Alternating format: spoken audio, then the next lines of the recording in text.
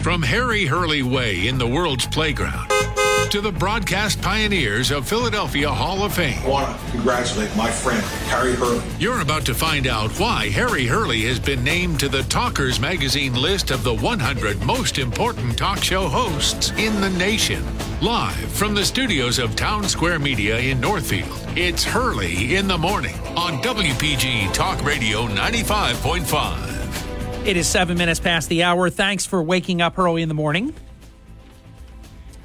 Much to do. Let's get right into it. I heard the recording. Actually yesterday, of flight in midair where the captain made the pronouncement that you can take the face masks off.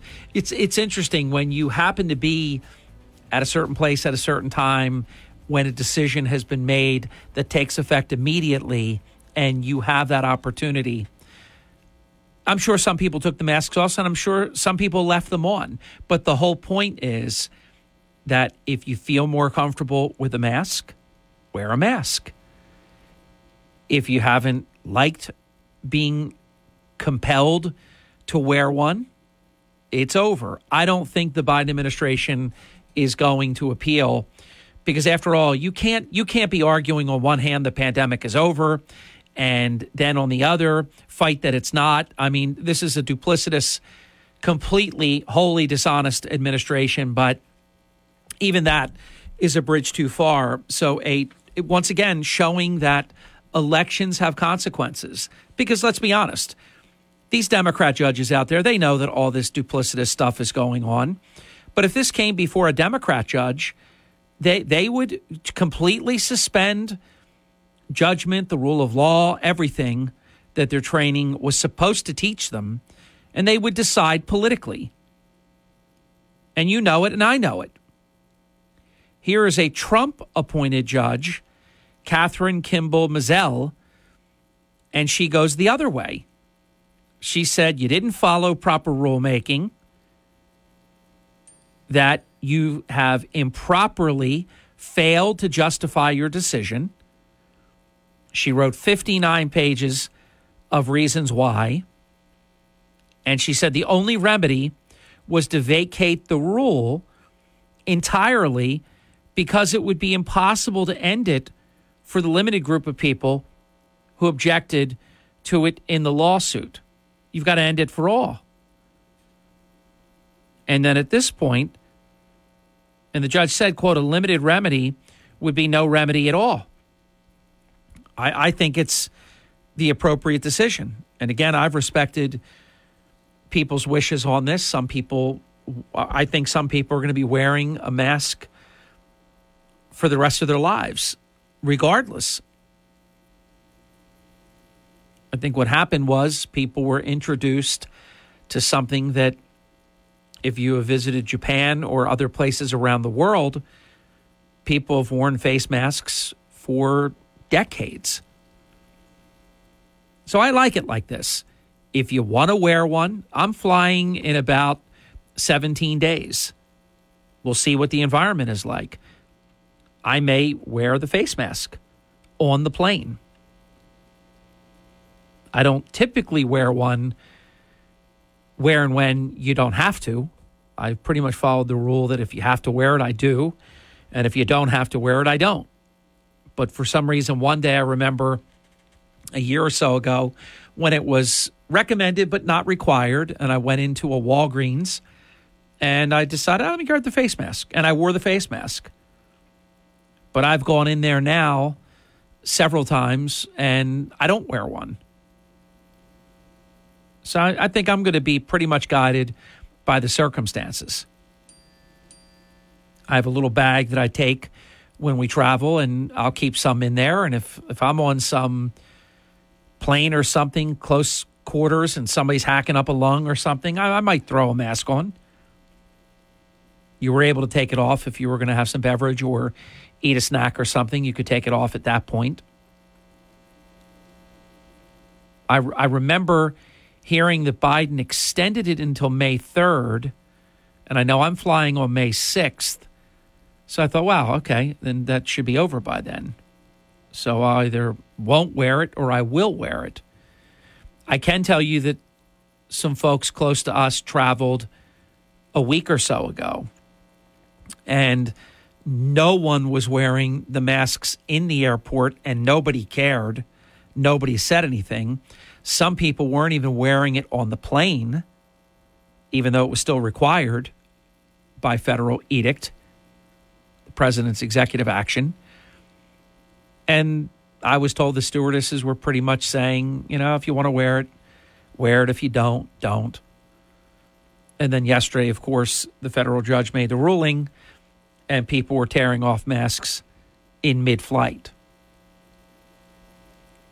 That would have been pretty cool if it was a full plane to see, because a full plane of people could be a sort of microcosm of what it will be like. Some people keeping them on, many people taking them off.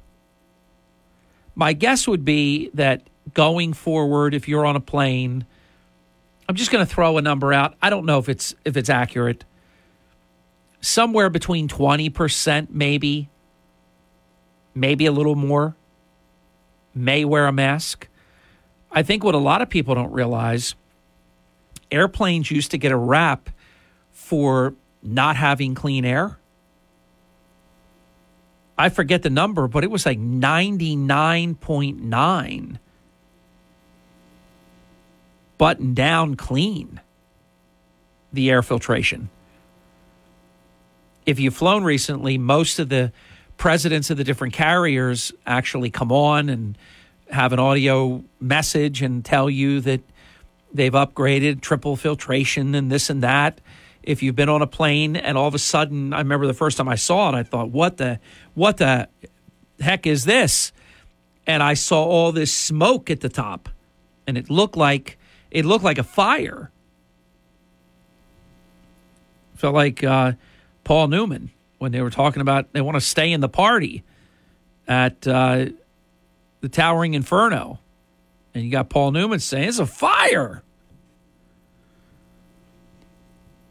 Good movie, by the way. I watched it a couple of weeks ago.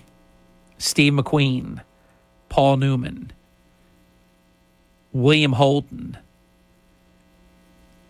Paul Newman. Who else? Faye Dunaway, Richard Chamberlain. I mean, it goes on and on and on.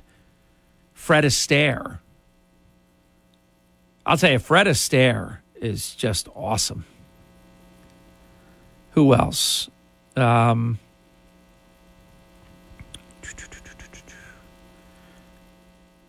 Brady. Mike Lookinland. He's in there. Who else? Let me see if I can keep going. I can't believe I've named this many.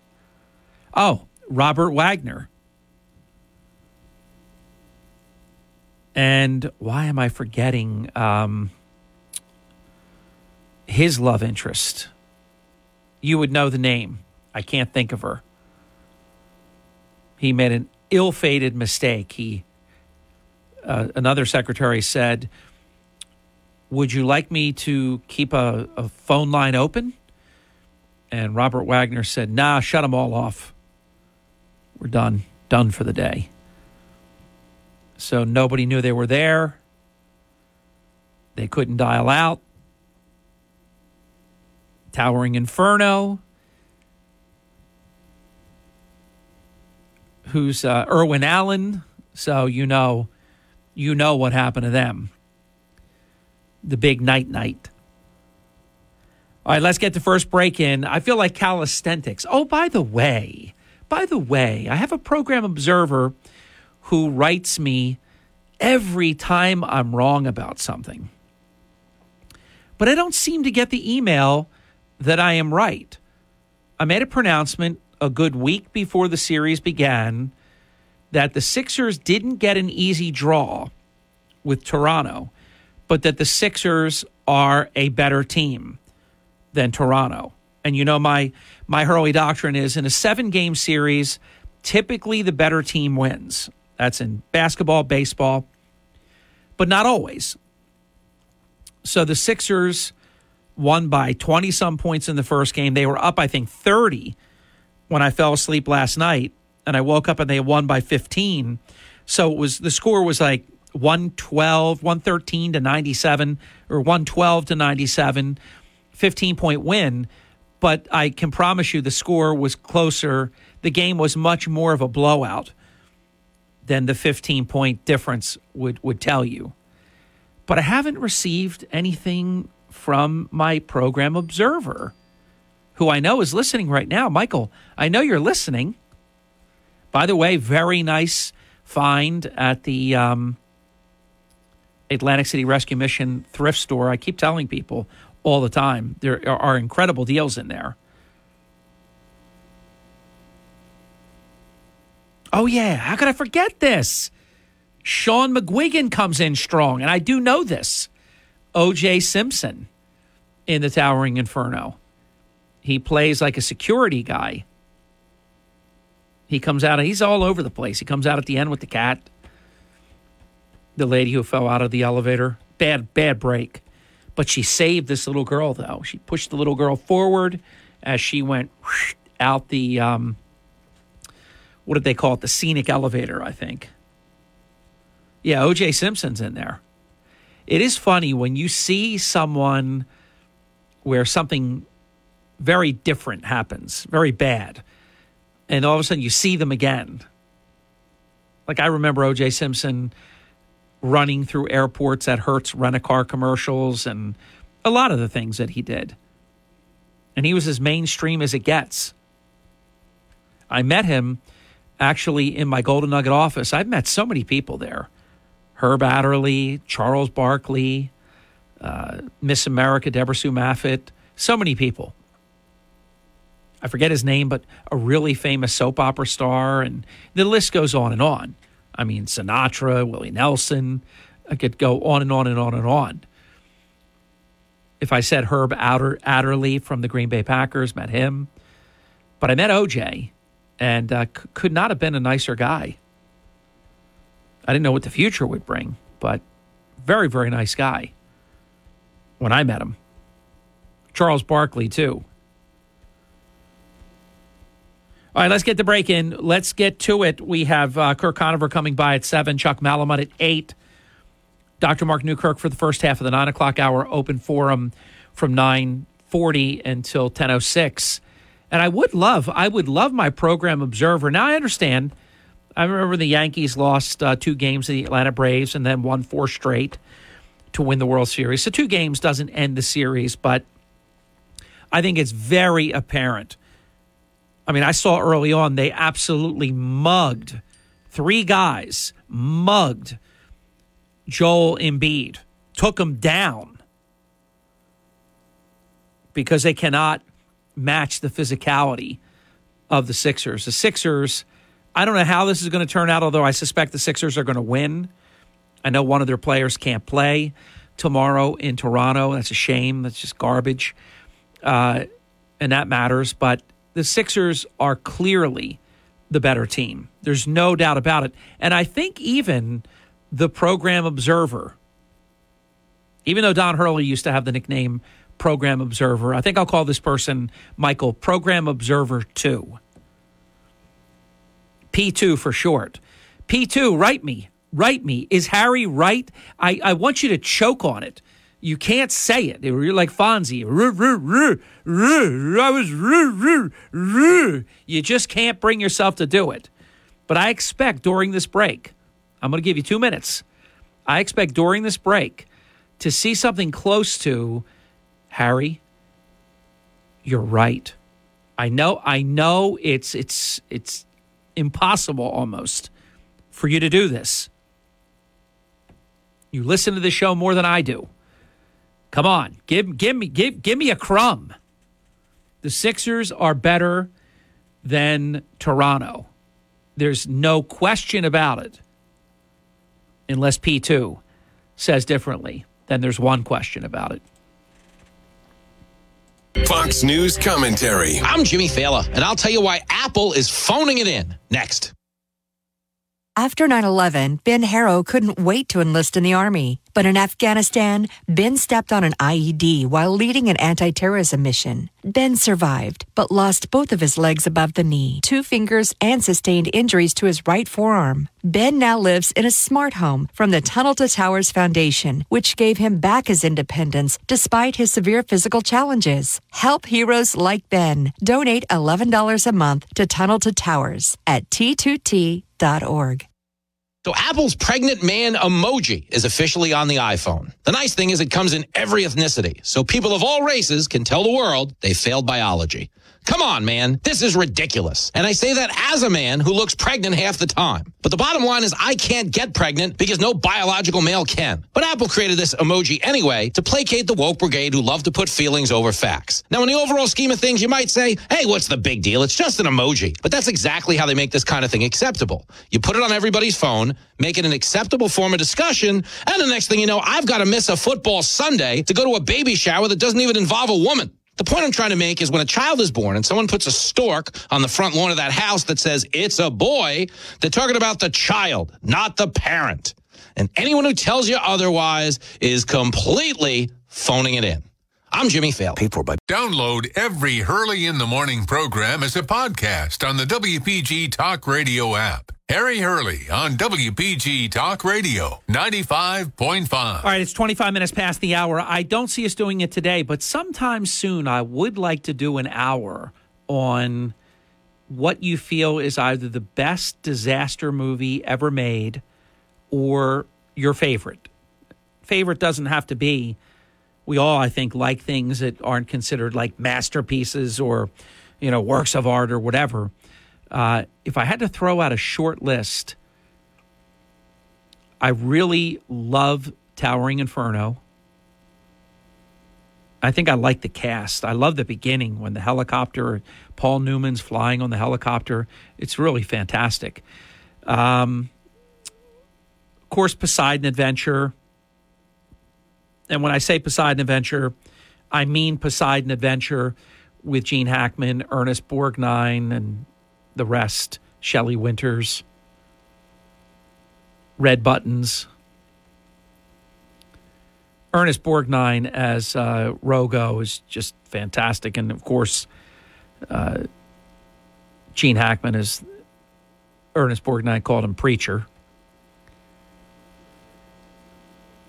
Let's see, what other ones? Poseidon is good. That's Kurt Russell and some other recognizable people. Let's see. A lot of them. Irwin Allen catalog alone.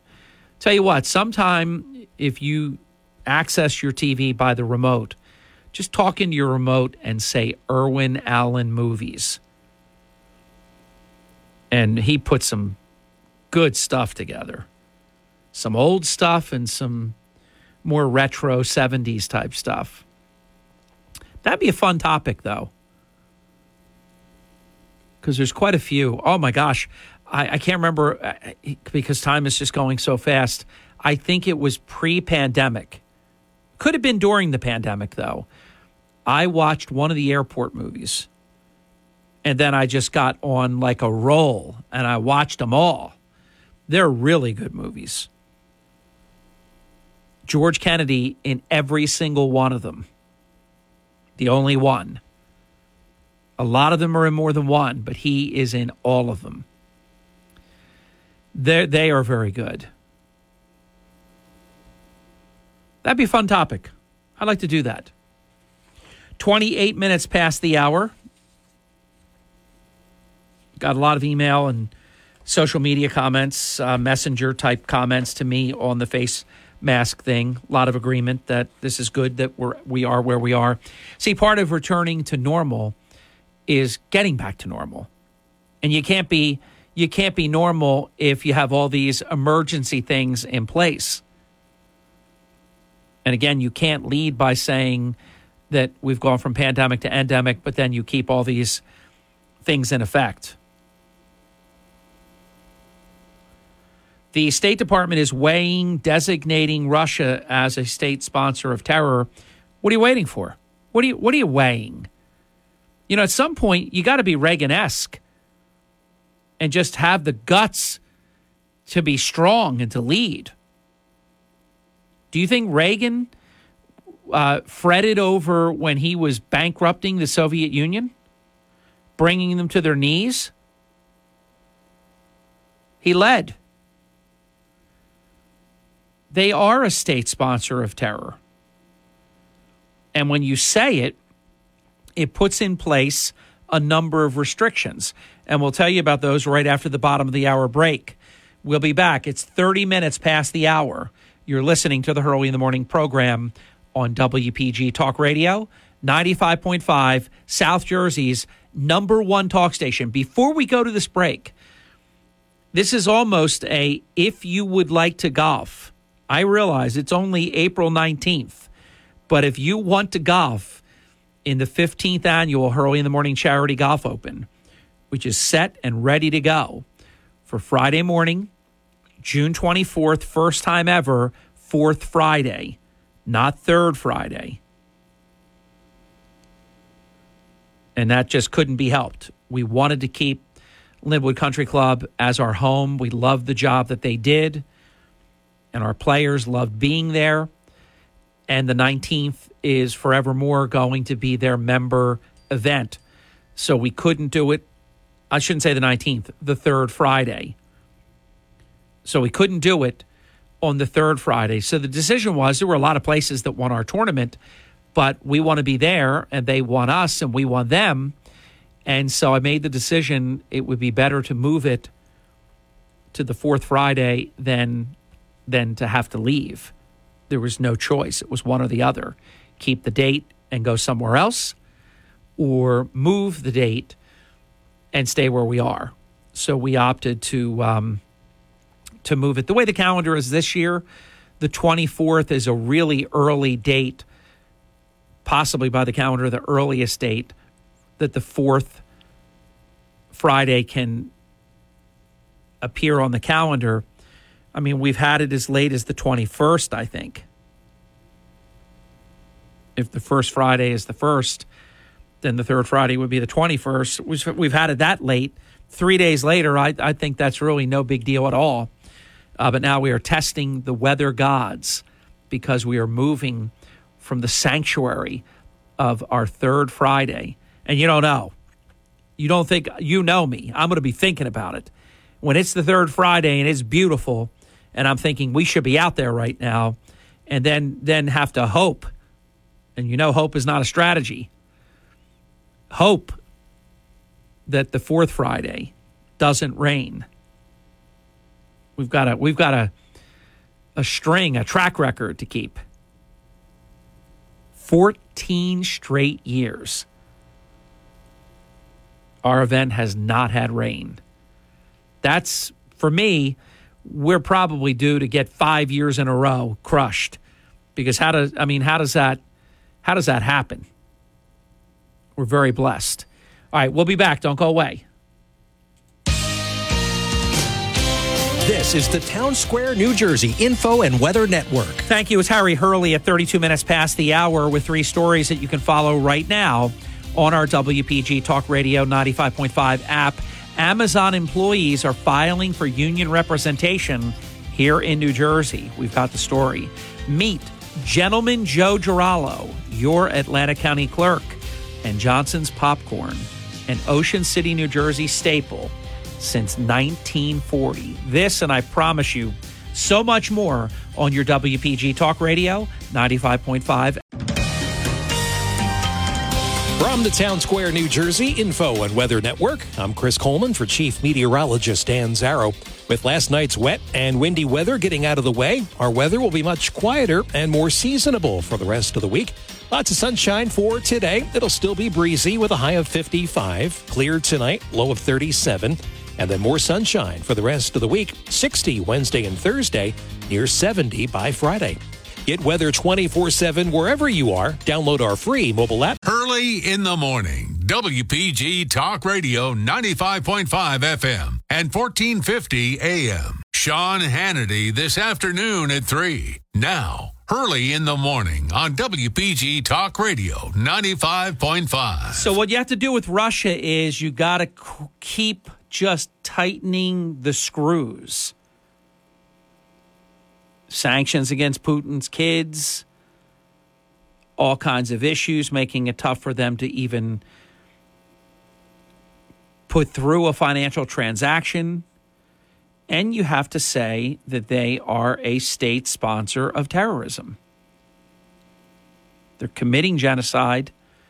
They're committing war crimes. They're violating everything. CNN, oh, no, this is solely reserved for Iran, North Korea, Cuba, and Syria. Why?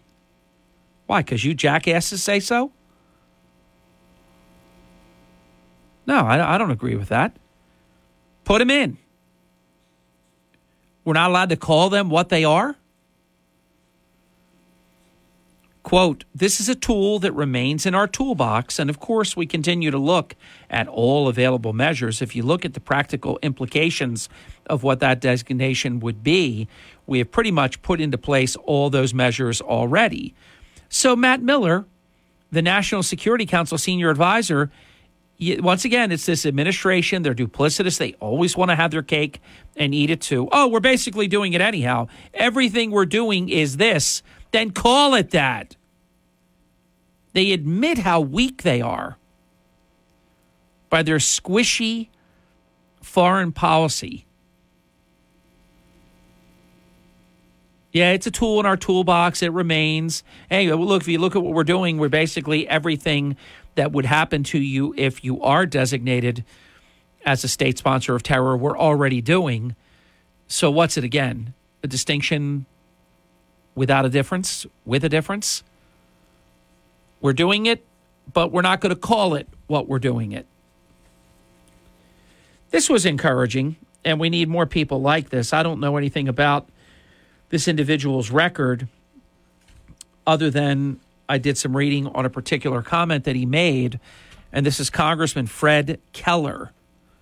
He spoke out about the weekend shootings at a Pittsburgh house party, and he said, people are to blame, not guns. Quote, we focus on the actions and not the instruments that people use to commit these crimes. He's a Pennsylvania Republican House member. Quote, we need to look at how we hold people accountable for what they do and let them know we're serious about enforcing our laws. I mean, that's been a Hurley doctrine forever. People, not the gun, the person, not the inanimate object, not at all. Oh, what a surprise. And we wrote about this late last week. Migrant crossings spike as U.S. plans to lift Title 42. You do understand people are waiting.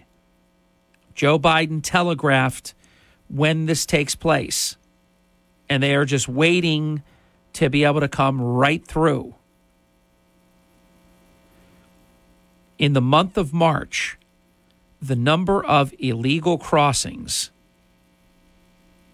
totaled 209,906. That is an all-time high. But you ain't seen nothing yet. This is with certain things in place. You know the term they use, I don't like it, but they use it, called gotaways? We don't even know. The number we have, I promise you, this much I know. It's understated. In my opinion, it's understated by a whole lot. I just have no way of telling you by how much. But if you hear that there's 2 million illegals in our country since Joe Biden has been president, I would have to say it's got to be 3 million. There's just no, on purpose, they're doing nothing. I don't know how they sleep at night. If that was my job, if that border was my job, I don't even know. I'd be in a padded room. I wouldn't know what to do because you couldn't do enough. They don't do anything. I wouldn't be able to do enough. I wouldn't be able to sleep. They're getting in all over the place. And this is exactly what Biden and the Democrat socialists who want to create the permanent majority, this is exactly their plan. It's 45 minutes past the hour. We'll be back. Kirk Conover joining us in about 20 minutes. Chuck Malamut at 8. Dr. Mark Newkirk, I saw, and I guess I'm not surprised, but I saw the ticks are already over the top. And it's early. I don't know what that means. Does it necessarily mean it's going to be heavier than usual? I don't know what it means, but I know it's earlier than usual. Something you definitely want to keep an eye out for because you don't want to have Lyme's disease. You do not want that. There's other things that can happen as well. 609-407-1450. We'll have some open forum in the 9 o'clock hour. We are jam-packed until then. Kirk Conover at 7, Chuck Malamut at 8, Dr. Mark Newkirk in the first half of the 9 o'clock hour. This is Hurley in the Morning. WPG Talk Radio 95.5 FM and 1450 AM. From the world's playground, this is Hurley in the Morning on WPG Talk Radio 95.5. Just wrote a note because I do want to get a comment from Kirk Conover next hour. Biden shakes hands with the air. Also spoke, I'm writing this, to an imaginary friend.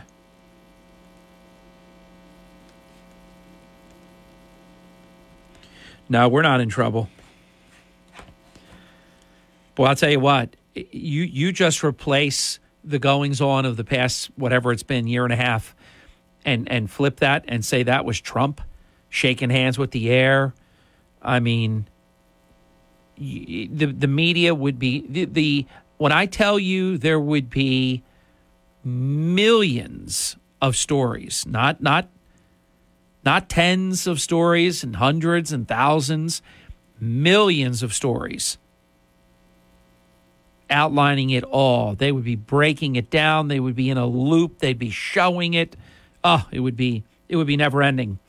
And as Biden flops, Obama reemerges. All of a sudden, the one is everywhere. He was at the White House, as you know.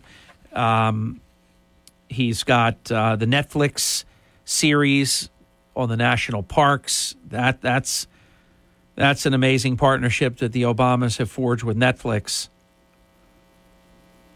He's been touching on the Russian war with Ukraine, and busy month. April has been a busy month for the one. See how you like this. This is de facto resignation that this is what they should have been doing the whole time. Why only now? The Biden administration is going to offer oil and gas companies drilling rights on federal land. What do you know? That'll be in 8 states in June, and sale notices were published yesterday. So we're not making this up. Isn't that interesting? If you go back to the campaign and to the early executive orders of Joe Biden, with him talking about how he's putting the oil industry out of business, the U.S. Bureau of Land Management, which is part of the Interior Department, said yesterday it will offer 131,771 acres of land to oil and gas companies in Wyoming. That's the largest planned sale. Incidentally, it had originally evaluated auctioning more than 550,000 acres. So they cut it back a whole bunch. Wyoming sale is set for June 21, June 22. It will account for more than 90% of the 144,000 acres that the agency will offer during the month of June. And then you have Colorado, Utah, Montana, Nevada, and there will be acreage offered there as well. So not bad. Not bad. Not bad for the administration that said that they would never do this. In fact, they were doing the opposite. They were making it impossible, even though we have the ability to be energy independent. Take from this what you will. A Shawnee State University professor who refused to use the preferred pronouns of a biologically male student. You can tell these things take a long time. This was back in 2018. He won $400,000 from the school in a legal settlement, and this happened last week. Philosophy professor Nicholas Meriwether is also now permitted to use or avoid using titles or pronouns when referring to or addressing students as part of the agreement. The university is also rescinding a warning it issued to him more than 3 years ago. So he sued, and he won. The 6th District U.S. Court of Appeals ruled in March of 2021 that the university, which is located in Ohio, across from the Ohio River from Kentucky, did indeed violate Meriwether's free speech rights, even after he offered to use any name the student requested instead of titles and pronouns. Quote, "This case forced us to defend what used to be a common belief, that nobody should be forced to contradict their core beliefs just to keep their job." Dr. Meriwether, quote, "went out of his way to accommodate students and treat them all with dignity and respect. Yet his university punished him because he wouldn't endorse an ideology that he believes is false." You see how if you don't, we say this in so many different ways. If you don't agree with them, they crush you. You have to agree with them, no matter what it is. The university maintains its official statement that it denies, quote, "anyone at Shawnee State deprived Dr. Meriwether of his free speech rights or his rights to freely exercise his religion." Oh, yeah? Well, then why are you writing a check for $400,000? Liars. Always remember the expression, and you'll have it all figured out neat and tidy. Liars who lie about lying. That's our country right now. Elon Musk, I'll tell you what, he is, it's not just his money. He is a formidable dude.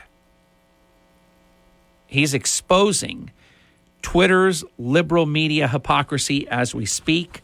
You can tell shareholders, if they could vote, come on, a stock that's at like, well, before it went down even more, a stock that's at like 30 and he offered 54 something a share, shareholders would vote for it, but not the board. And he did another thing that I thought was just spectacular.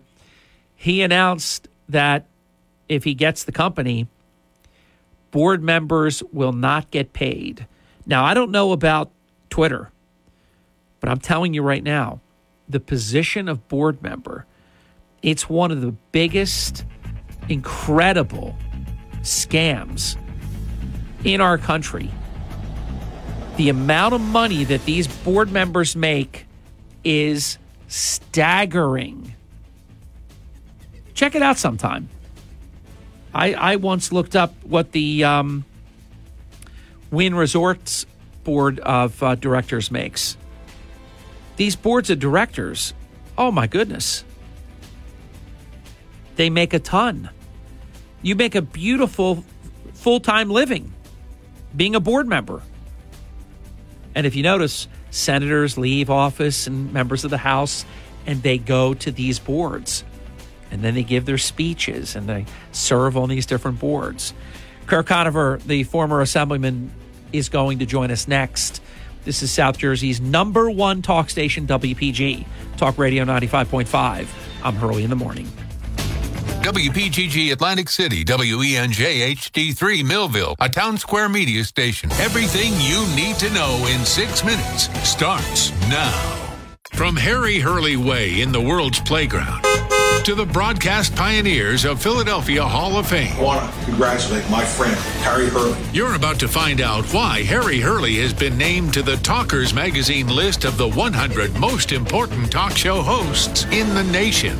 Live from the studios of Town Square Media in Northfield, it's Hurley in the Morning on WPG Talk Radio 95.5. Thank you, and we need it. We need the extra minute. It's 6 minutes past the hour. This is good. This is very good, ladies and gentlemen. My dear friend, Assemblyman Kirk Conover. Good morning, Kirk. Good morning, Harry. Always a pleasure to be on your program. Thank you. And you are on Hurley in the Morning, and this is WPG Talk Radio 95.5. Ladies and gentlemen, tell a friend. All because of you, South Jersey's number one news talk station. Kirk, let me ask you to comment on Elon Musk. I am fascinated by, he's playing three-dimensional chess on a board of checker players, and you have Twitter all in a fritter, and they drop the poison pill in. They want to stop Musk. For those who don't know what a poison pill is, it's either to stop someone from buying, but to be fair, many times it's a point of negotiation as well. But I don't think it is a point of negotiation with Elon Musk, because he's done a couple of things here. Number one, he said he wants to make this a free speech type of platform. That is like anathema to these political trolls and creatures. So that's no go with that. And he said yesterday, board members will not get paid. Oh my gosh. He's pushing every button you can push, isn't he? Oh, yeah, and rightfully so. I think when history's written, he's going to go down as the most creative disruptor in the history of America. Look at what he's done, with Tesla and the space program. I mean, basically, he's eclipsed Henry Ford and Werner von Braun as what is referred to by economists as creative destruction. Yeah, we're pretty fortunate because we were paying, and we still are to some extent, but we had to pay Russia huge. I don't think people realize every time they bring an American astronaut to this International Space Station or back home, the millions and millions of dollars. So now we don't need them. I mean, if they don't want to be collegial, they say they want to pull out of the International Space Station. Before that would have been a big problem. We would have had people trapped, or we would have had no way to get new people there or get supplies there. Fortunately, what Musk has done, I agree with you. I like that description. He is a disruptor, but in the best sense of the word. He's not a rebel rouser. I mean, there's a point to what he's doing. Yeah, and, Twitter should be a free speech platform. And how they got into this idea that they're going to regulate, they are the deciders of what people say, is beyond me. But well, once again, all roads lead to Trump because Twitter was free. But Twitter and Facebook and these other platforms, Instagram, which Facebook owns, they saw how incredibly unprecedented effective President Trump was in the election of 2016, and I think you'll back me up on this, I said at the time, they will never allow this to happen again.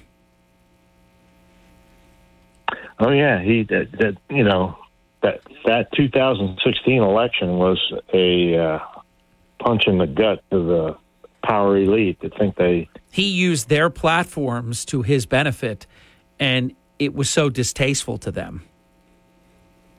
Right.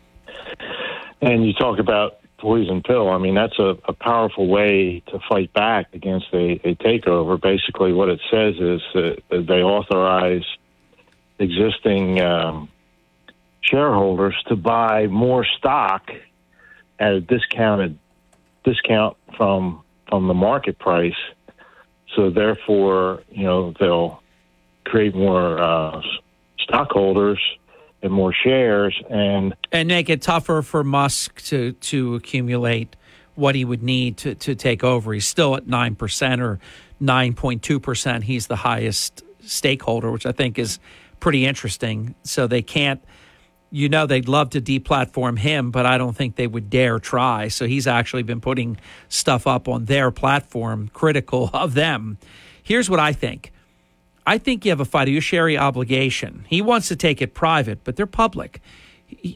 You have a fiduciary obligation. If your stock is worth 30 and he offers 54 and change, you're disserving your shareholders if you don't, one, take that or at least seriously consider it. And if you don't take it, you have to have a tremendous reason for why your shareholders don't deserve a $20-some per share premium. Yeah, and even if he doesn't succeed in a full takeover, I mean, I just saw the price go across right now. It's $48. So he's benefited all the shareholders tremendously just by, his actions. So his $40 billion investment, what did he pick up? Like over $10 billion in a week? It's crazy. Yeah. I know.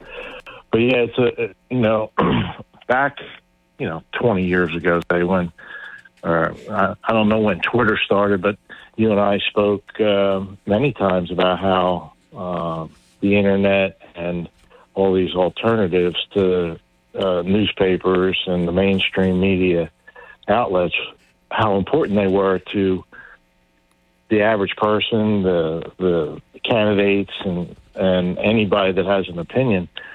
It was a way to get around the bias and the censorship of the mainstream media.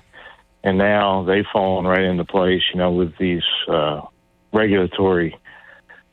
self-imposed regulatory schemes where they regulate free speech, Facebook, YouTube, and Twitter, and Google. And, they once were the heroes of being able to get your message out and having an unbiased platform.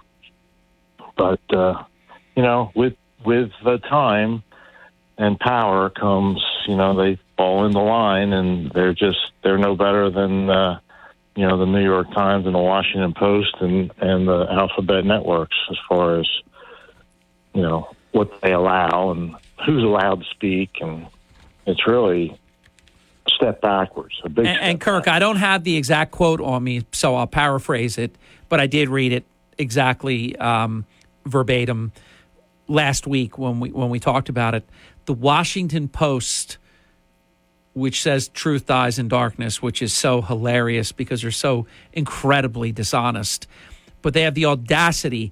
I put side by side the editorials that were written when Bezos took over the Washington Post, and it was like a triumph for humanity.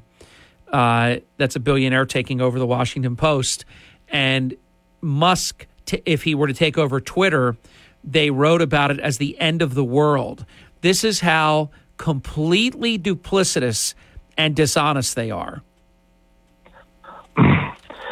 And, just to reiterate how important having these free platforms be free speech and unbiased is. I mean, the basis of a free society is free speech, the free exchange of ideas, the freedom to assemble and talk about things and not be, rousted and put into jail because you have an opinion.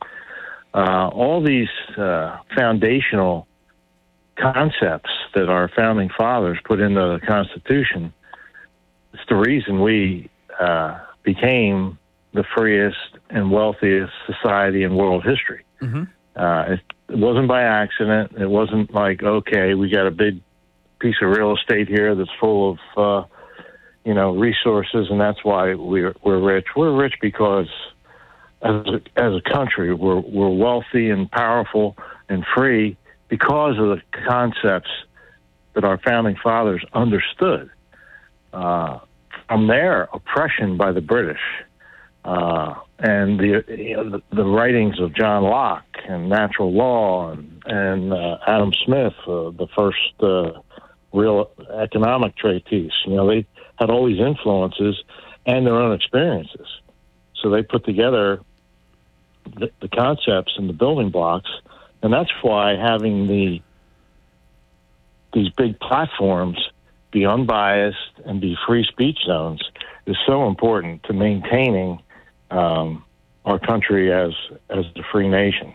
And what we have to guard against is, because these platforms didn't exist, if you interpret the Constitution and our right of, to peaceably assemble and to right of free speech and all these things, they're infringing upon that using technology in order to be able to ghost you or deplatform you or to otherwise censor what you do or to take your messages and make them seen by fewer people or to put some sign over your message saying that it's not true or that it's partly true, and they're the arbiters of truth. I mean, it's so blatantly scary and wrong, and yet in their twisted world, comment on this after the break, Kirk, in their twisted world, the Afghan terrorists, the Taliban, Putin, Xi, Kim Jong-un, the Iran mullahs, they all have their platform,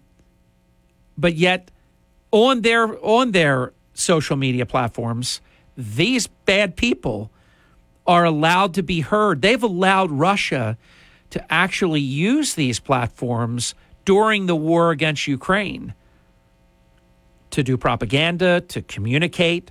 I mean, it's unbelievable. And yet President Trump and others are deplatformed. I'd like you to comment on that when we come back. It's 18 minutes past the hour. It's Hurley in the Morning. This is WPG Talk Radio 95.5. Here's my friend, Sean Hannity. Waking up on the right side.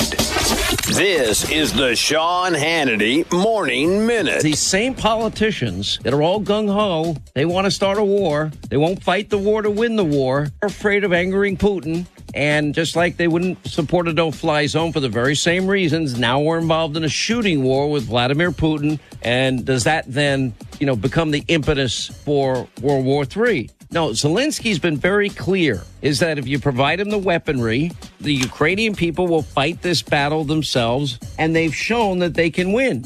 If we're going to provide them anything, we can provide them training, we can provide them intelligence, certainly missile defense systems and air defense systems, offensive weaponry and defensive weaponry like javelins, stingers, tanks, and I think that's the way the world needs to go. From coast to coast, from sea to shining sea, it's the Sean Hannity Show.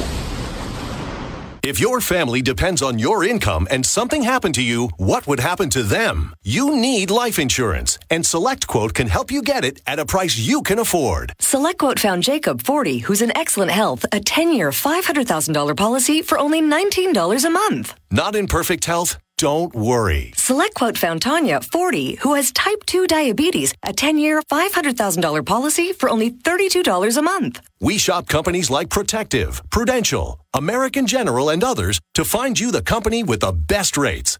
Give your family the security they need at a price you can afford. For your free quote, call 1-800-350-8989. That's 1-800-350-8989. Or go to SelectQuote.com. That's 1-800-350-8989. SelectQuote. We shop, you save. Get full details on the example policies at SelectQuote.com/commercials. Your premium could vary depending on your health, issuing company, and other factors. Not available in all states.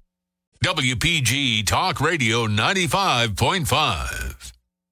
Hey, thank you. Welcome back. So, Kirk, what do you think about that? I mean, I don't think enough attention is put on the fact that all of these heinous murderers and dictators and despots, they are all able to put their content up, some of it very dangerous, actually, on these platforms. But yet President Trump, the immediate past president of the United States, is deplatformed, banned. Well, it just shows the mindset of the owners, managers, proprietors of these big platforms. I mean, 5,000 years of recorded history, the norm has been the world's run by dictators, despots, kings and queens, and not free societies. And, it goes to show you what their mindset must be. The power elite has always wanted to clamp down on the United States, clamp down on our freedoms, because they truly believe that they know better than we do how to run our society. And it's just indicative of the power elite. They want to, Bezos buying the Washington Post, and I think he undermined. I think he took Drudge out of the picture. Probably bought him out and made that platform a left-wing piece of awfulness. But yeah, it shows their mindset. They want to encourage, basically a top-down society, a centrally planned economy, and so forth. And it's all because that's what the power elite have always done. Go back historically, we talk about the Fed a lot, the Federal Reserve Bank. Right. President Andrew Jackson abolished the central bank of the United States because he didn't want the power elites of Europe controlling our economy, controlling our society, having any influence over our free society. Without us really knowing, Kirk, but sort of feeling like we know what we know, even if we're wrong, Andrew Jackson seems very similar to President Trump. Oh, my. Absolutely. I thought that the moment Trump came down the escalator, I'm thinking, this guy is... to use your term, both were disruptors. Both were America first. Both didn't like all that central government kind of stuff. I don't think Trump is a big fan of the Federal Reserve and a central bank. They are, I think they're similar on... Now, of course, Andrew Jackson was he he was a general, correct? He reached the rank of general. So that he served in the military. Trump did not, but obviously Trump was extremely pro-military. Very similar, aren't they? Oh, yeah. And, Andrew Jackson's supporters were basically derided as, rabble-rousers. They made a big deal. And uneducated, right?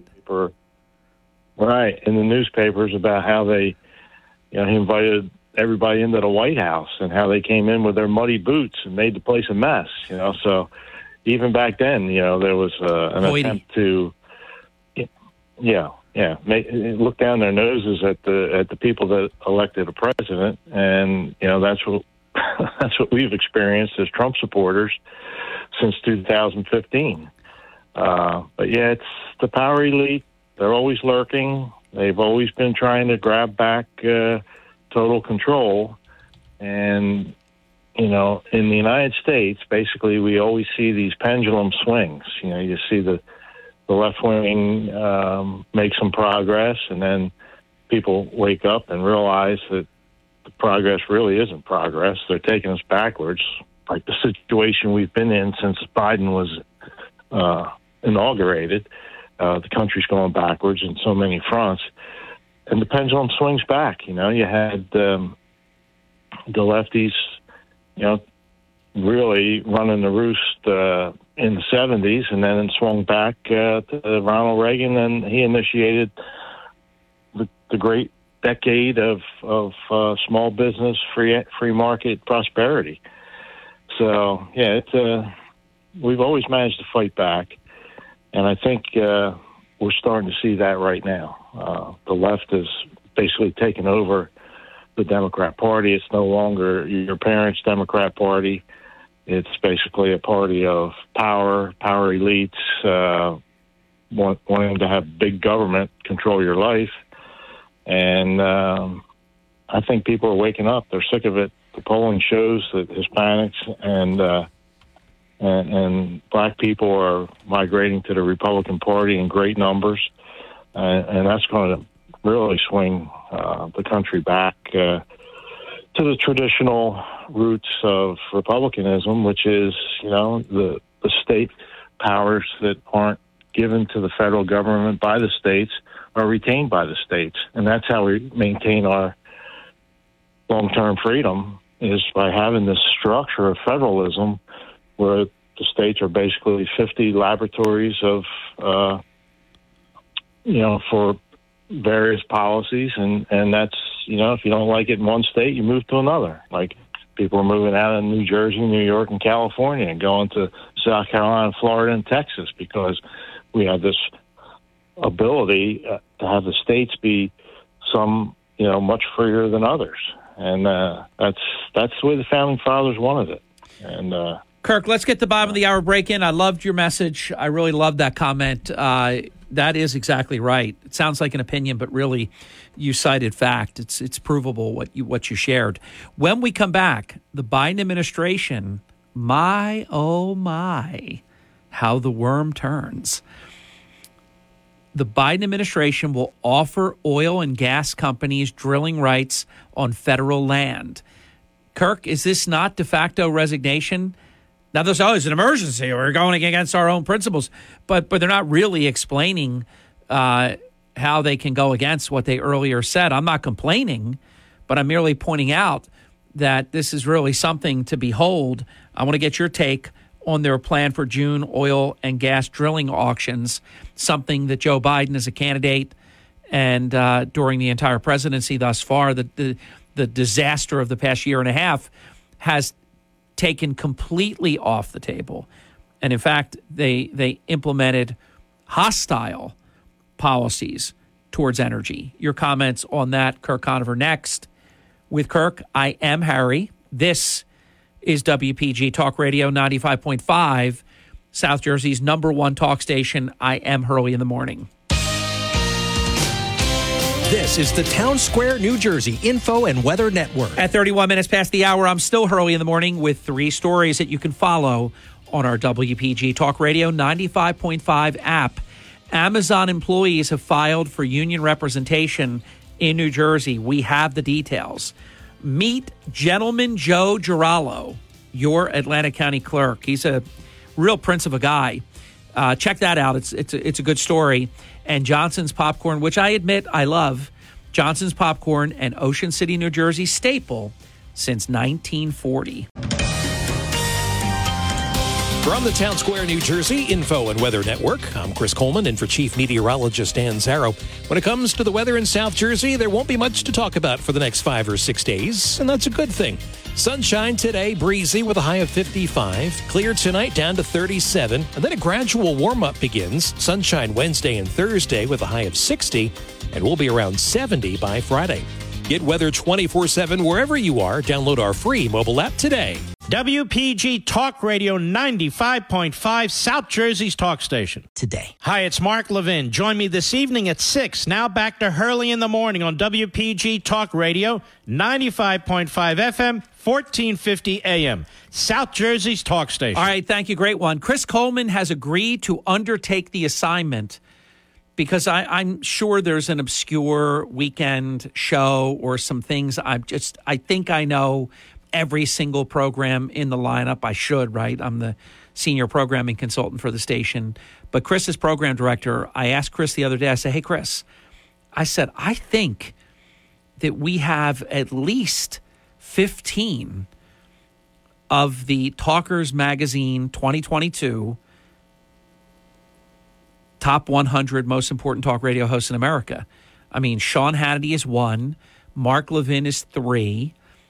Brian Kilmeade is 4. And if I just keep going, I know that Mark Lee and Van Camp are in there. We're in there. Joe Pags is in there, top 10, by the way. Awesome guy, too. Deserves all of his success. And his show, he is just ramping up affiliates. He's well over 100 and some now, which is terrific. Who else? Jimmy Fallon. Bill O'Reilly. He's in there. I mean, I could keep going. I think we've got 15, maybe more of the top 100. It's got to be out of all the different, and especially when you consider a metro market station. It's got to be a record or near record. Anyhow, Kirk, the question on the floor, and your mic is on, Kirk, is the president has approved for drilling on federal lands. This is not lost on me. Is it on you? No, it's a quiet backtrack, but like everything they do, it's not adequate. The industry, the oil and gas export industry, wanted 5 times that amount. They wanted over 500,000 acres, which was on the table. And, of course, Biden can't do that because that might look like he's actually in favor of oil and natural gas exploration. But the reason they wanted 5 times more is not every one of these leases is going to be a productive oil field or a natural gas field. Might not be located in the right place. The other thing they're not publicizing is the fact they're raising the federal royalty from 12% to 18%, which means it's going to cost a lot more money, once these things become productive. And another point is they're not approving the infrastructure to get the oil and natural gas from these productive fields into the marketplace. The oil and natural gas companies all tangled up in regulations trying to build the pipelines and everything to get the product out in to the refineries. So it's a half-baked, half a loaf. I don't know the right metaphor, but Kirk, I agree with everything you're saying, but what a reversal of a failed philosophy of governance. But they won't say it. What they say. Well, it doesn't matter if they say it. They wouldn't do it before, and now they're doing it. So to me, it doesn't matter if they say it. It's de facto resignation to what we could have been and what we were before they got in. I think just opening this up to these 8 states, I think it doesn't matter what they say. Yeah, you're right. It doesn't because, there's going to be some progress on the oil and natural gas front. Well, and they're allowing something that they are ardently opposed to, which means it must be right. Yeah. I'm waiting for them to admit that we're going to need gasoline and diesel-powered vehicles forever. Well, now they don't get crazy now. No. They'll never go that far. Please, you need a $61,000, and that's cheap. My goodness, I have people now sending me these different electric vehicles that are in the hundreds of thousands of dollars. I mean, I saw one that was 160-some thousand, and I thought, wow. Then I got ones that were many, many hundreds of thousands. Kirk, when we come back, I want to get your take on the following. The President of the United States was speaking just a couple of days ago. I watched him. It was a fortuitous moment. I was meant to see this. I was meant to see it in real time. There is something about seeing something in real time when you see it for the first time. Nobody told you, hey, go look this up. Something happened. Where do you see it? I saw it happen. I'm going to make a prediction. You know where I'm going right now. I can tell you know where I'm going right now. I feel it. I feel the aura of Kirk understanding where I'm going now. So the president is speaking. Speech ends. He turns to his right. No one is there. He sees someone, though. He sees someone. Someone should ask him, whose hand were you shaking? Who did you see? I saw his eyes, and he was shaking the air. He was handshaking the air. Then I see the president on the front lawn of the White House with the Easter Bunny. And President Biden is at the rope line. He's talking to people behind the line. And you can't hear him, but it is the audio is available now. He's talking to them about Russia, Ukraine. All of a sudden, the Easter Bunny pushes the president away. And the president ends his conversation because the Easter Bunny, who knows if it was Kamala Harris inside that suit? I don't know who was in there. If it was Ron Klain. But the Easter Bunny took Biden away. And finally, up on the balcony, you have Joe Biden and Joe Biden with two Easter Bunnies, one on each side, up on the balcony. And Jill Biden, it's all on audio, video, has to tell the president to wave. She's waving, he's not, because he's incoherent. He's not present. He's unwell. And she had to tell him to wave. I want to get your take on how dangerous this is when we come back. These are not just anecdotal freak incidents. Someone's distracted, thinking about something very deep and just not aware. I mean, this is a regular daily occurrence with Kirk Conover. I am Hurley in the morning. This is WPG Talk Radio 95.5, South Jersey's #1 talk station. Mark Levin. So Joe Biden wants Trump prosecuted. Joe Biden says Fox is one of the most destructive forces in the U.S. Joe Biden says Rupert Murdoch is the most dangerous man in the world. So Joe Biden wants his political opponents, ideological opponents, people who don't agree with him, he wants them silenced and or thrown in jail because Joe Biden has a pea brain. Mark Levin, weeknights at 6 on WPG Talk Radio 95.5. WPG Talk Radio 95.5, South Jersey's #1 talk station. That's right. You did that all because of you. It's 52 minutes past the hour. Chuck Malamut is on deck. Dr. Mark Newkirk for the first half of the 9 o'clock hour. In my show prep, I found out that the ticks are heavy already, and it's only April. So I don't know what that bodes for going forward when it even gets warmer. Because this has been crazy. I mean, yesterday it was 34 degrees when we came into Broadcast Center. It's been really up and down all over the place. And keep the hatches buttoned down because it's going to be pretty windy today as well. So, Kirk, we mentioned right before the break, President Biden, within the last couple of days, shook hands with the air, talked to the air, was in a rope line, and the Easter Bunny took him out of the rope line because he was having a conversation they don't want him to have, whoever, quote, they are, because he refers to they don't want me to do this. They are going to be mad at me. They don't want me, this and that. So then he had to be prompted by Jill Biden to wave from the balcony with the Easter Bunny. This is no joke.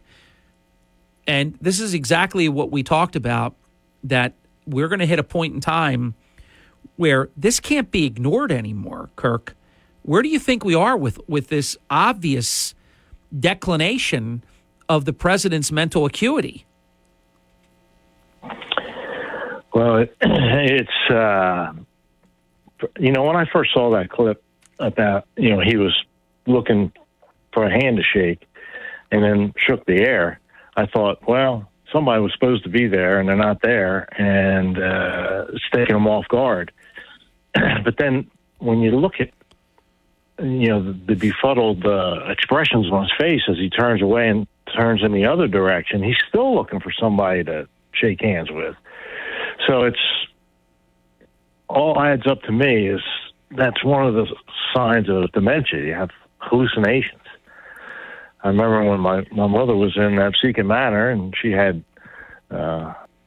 dementia, the nurses told me she kept talking about, seeing horses and goats and this and that out the window. And they're saying that's hallucinations. It's all part of it. It is. Kirk, we did a whole piece on that yesterday. It's absolutely a part of it. And do you think, is it this important that the media, just flip if Trump was the president and all these things were going on, they would be calling up the 25th Amendment. Dialing it on speed dial. They would be incessantly reporting about this. Yeah, well, they were always saying that he should take a cognitive test, and he's deteriorating, and he's, obviously sharp, and there was no deterioration. But this guy is just a vessel, a hologram, and they've got to keep him in because the powers behind the scene, whether it be Ron Klain or Susan Rice or whoever, it might be Obama behind the scenes, who knows?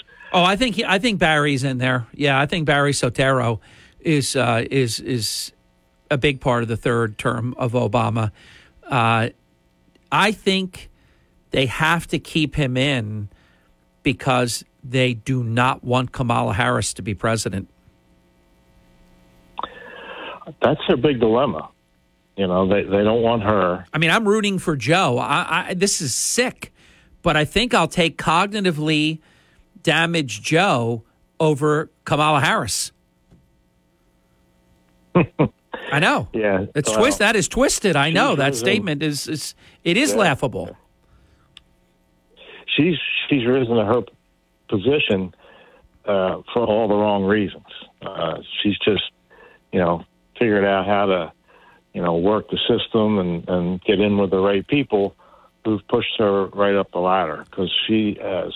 Willie Brown got her in as Attorney General, and then she gets the Senate seat, and the next thing you know, she gets less than 1% in the Democratic primary, is knocked out of the Democrat side of the equation before even the election year.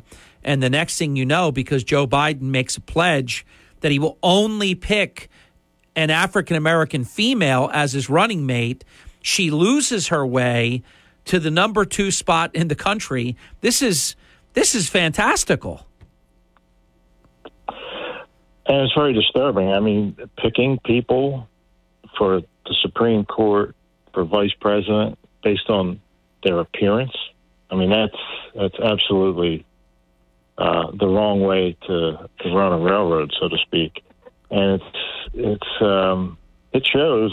She has shown no intellectual capability of handling anything that's been put on her plate.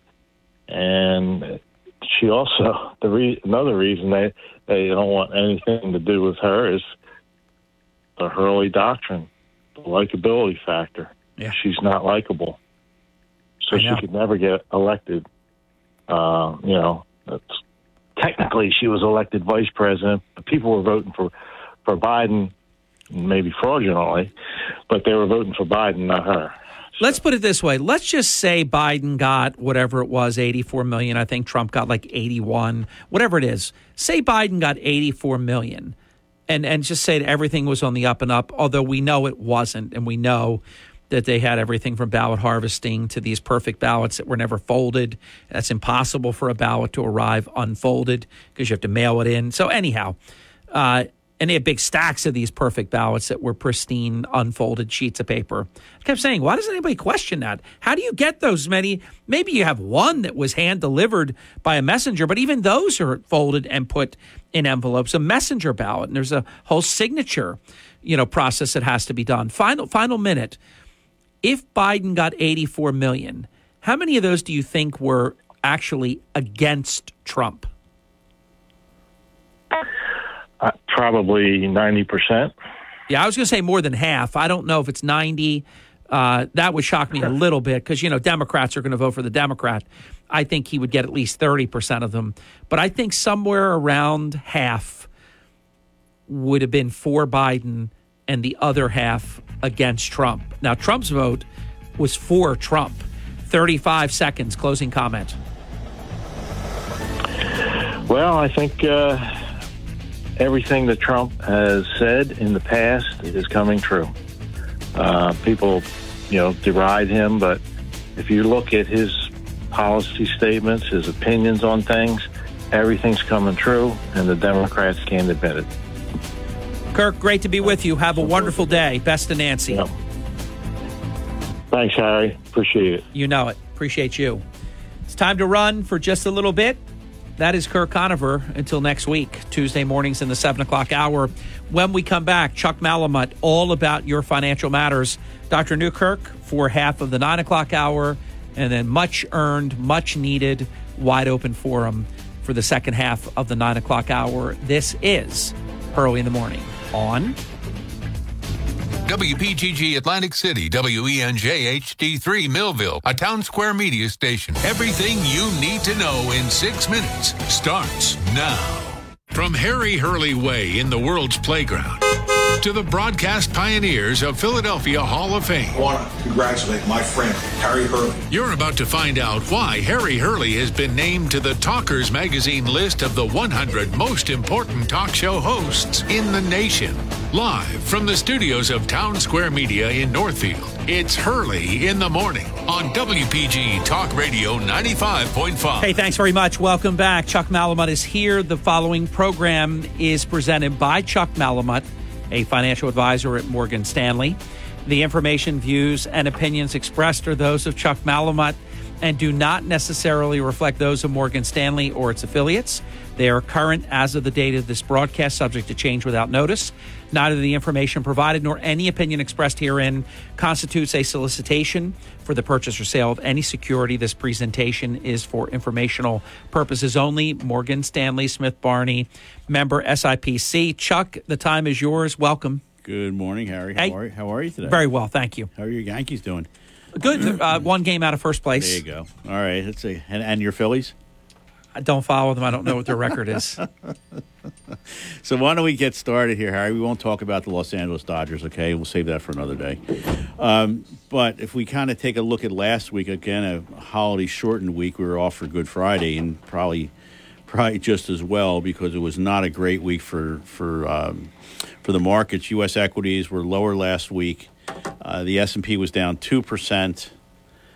Small caps were actually higher, believe it or not. And, there were a number of bullish points that were made during the week, Harry, but it didn't get much traction. I mean, there's a lot of analysts and strategists talking about we hit peak inflation, better supply chain trends, and the consumer being very, very resilient. But in spite of all that, again, those positions were actually overshadowed, Harry, by the fear around inflation, about supply chains, and about geopolitics. I mean, you talked in the last hour, and we're not going to talk about it this hour, but look at the political scene here and throughout the rest of the world. It's everywhere. So the best performing sectors and the only positive ones for last week were materials, industrials, and energy. They were up less than 1%, and consumer staples. The worst performers, as you would expect, as interest rates increase, were technology down about 4%, communication services down about 3%, and healthcare, which is rather defensive sector, was actually down about 3% for the week. So that's pretty much how we ended the week, and you can't get away from CPI. It is absolutely everywhere. And, in March, U.S. headline CPI inflation. Harry, when I say this and it rolls off my tongue and you just cringe, Harry, we we have surged to a 40-year high. Mm-hmm. I mean, can you ever imagine that we would be where we are today? There are many Americans, probably half the country. I think the average age in America is 36. Half the country has never endured something like this, never experienced it. They have not. In sidebar conversation, Mike and I have spent a lot of time looking for long-tenured fixed income managers that have battled through these inflationary times, that have been around. You don't want to hire someone that's only been running fixed income for the last 10 or 15 years. During the best of times. Yeah, so that's a good point. So core inflation did decline somewhat, Harry, 0.3%. Well, yeah, you take out energy, you take out food, amazing things can happen, Chuck. And Harry, that was the lowest since September. If they brag about that, that's at their peril. Well, here's where we are. I mean, there's a. You know what I mean by they? I don't mean you. I know exactly who they is. So, Harry, a lot of strategists were saying that we hit peak inflation. And then we're not going to know this, obviously, until next month at this time. But they're the same geniuses that said that inflation was transitory. Correct. But the word on the street, Harry, is that you're going to probably see inflation by the end of this year be around 4%. Wow. Yeah, so we have a pretty. When you say the end of this year, you mean December. So are you thinking that even by November 8th, that it will be substantially down from 8.5 to way below that? I mean, because then look, if they can say it was 8.5%, but our policies are working, it's now 4, it's now 5, whatever. I mean, if it's going to be in half, if it's going to be 4 by December, it's not all going to happen in a week. So if it's going to be down in half or more or better by then, that would mean by the November election, it will be markedly improved. So expectations, like I said, did we hit the top last month? A lot are saying that we'll get there mid-year. Maybe we move a little bit higher, but by the end of the year, expectations are that inflation will get to roughly that 4% number. Staying on inflation, past this prologue, what do we yield? What do we learn? Let me take the word yield out because it's confusing when we're talking financial matters. What do we learn from looking back? Harry, you said it just a few minutes ago about half the population never experiencing anything like this. So remember the days, and I'm sure a lot of your listeners remember the odd and even days at the pump. Yeah, lived it. So where did you. You could. Gas was you couldn't get it to begin with, and it was terribly expensive. But for 1973 to 1981, those 9 years. Inflation is as using the consumer price index, averaged about 9.2% a year. 9.2% a year, Harry. That's why they created the term malaise. And then for the nine years that we just basically ended, for 9 years. By the way, do you agree or disagree? The American people would not tolerate 9 years. Here. It's a different world now. But go ahead. Let's look at the 9 years from 2012 to 2020. Inflation averaged 1.6% per year. So we, as a country, have never experienced it, but to go from 1.6 to 8.5 after a decade of peace, if you will, and just recently, the immediate past president left America with 1 to 1.5%. Yeah, inflation. And so when you look at CPI, again, up 8.5% year over year, and that was ending just the end of March. Harry, that's more inflation than we experienced over the cumulative 4 years, 2017 to 2020, when CPI advanced less than 8% over the entire 4 years. Let's get our first break in. When we come back, Chuck is going to talk about what is the mood right now in America. You can imagine, based upon, and we're approaching it from an inflationary point of view. But a wild card question that Kirk left us with for your arrival. He's been noticing that a lot of companies are exceeding their earnings per share projections, yet their stock prices are going down. What is that? I think that you have, again, the forward-looking statements, and can companies, if they haven't, do they have the ability to pass on this inflation to the end product, to the consumer? And I think that's what a lot of companies are faced with right now. Yeah, I agree. Good answer. We'll be back. He's Chuck Malamut. I am yours truly. Hurley in the morning. WPG Talk Radio 95.5 FM and 1450 AM. Hi, it's Markley and Van Camp. Join us later today at 1. Now back to Hurley in the morning on WPG Talk Radio 95.5 FM and 1450 AM, South Jersey's talk station. Thank you very much. Welcome back. 19 minutes past the hour. Reminder for all of your financial planning needs, turn to the official, the exclusive financial consultant for the Hurley in the Morning program, financial advisor for the Hurley in the Morning program, Chuck Malamut, 609-383-2010, 609-383-2010. All right, so Captain Obvious here. Inflation is psychedelic. What mood does that leave the American people in? Sour and dour, I guess. Shocking. So, Harry, a recent survey that was completed the first week of April, condition of the U.S. economy, 32% fairly bad, 31% very bad. And the dominant reason that the individuals that were surveyed were disappointed in our economy, the U.S. economy, inflation, rising costs of goods and services. So there you go, front and center. So, kind of tie it back into your timeline. Who knows how they end up spinning this as you get closer to the beginning of November. That's for sure. I think it's baked in. There's no spin. People know how they feel, and they know why they feel how they feel.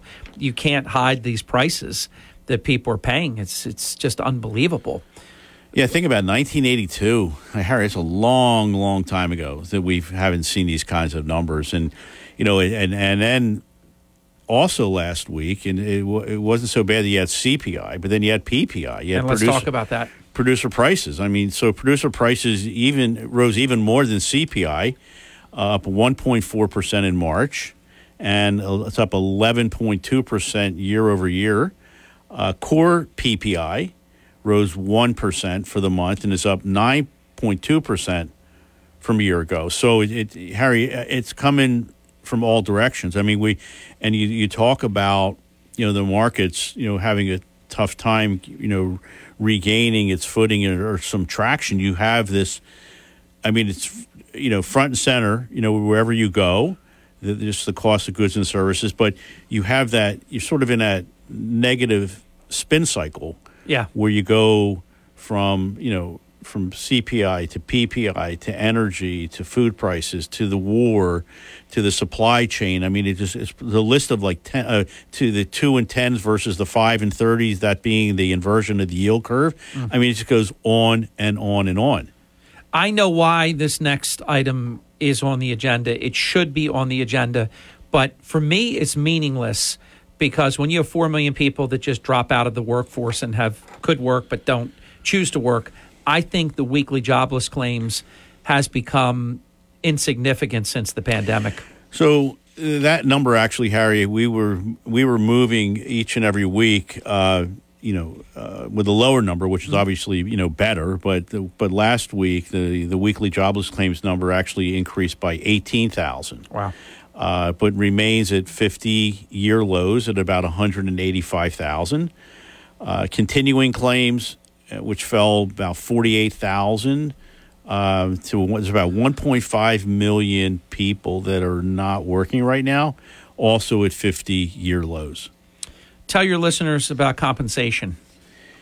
Well, one of the things we've talked about, Harry, again, was the cost of goods and services and wages. So right now, compensation growth appears to be trending at around 6%.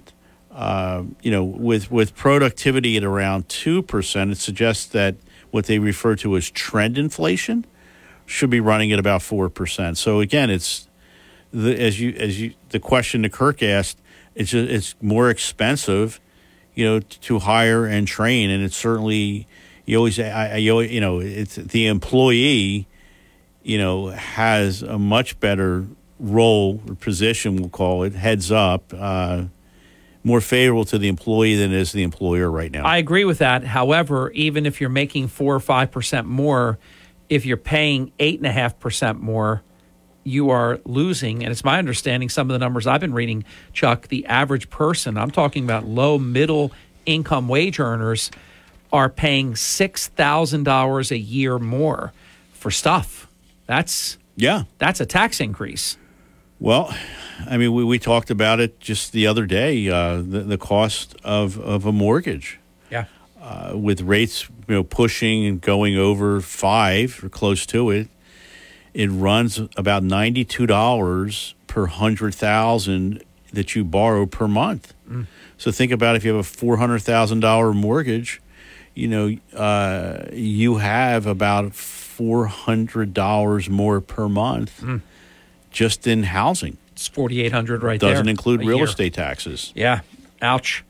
Retail sales, how are we doing? So here's a good point. I mean, we always talked about the consumer, and the consumer still seems to be pretty resilient here. The retail sales, Harry, are now in line with the most recent estimates. And consumer spending seems to be rather robust at this point in time. But I guess at what point in time does the consumer actually put the brakes on? And I think when that happens, I mean, Harry, does it happen? Because I think things are different now. It might not happen. Things that used to be you could predict because, when this happens, this is just a byproduct of that. Who knows? We don't know yet.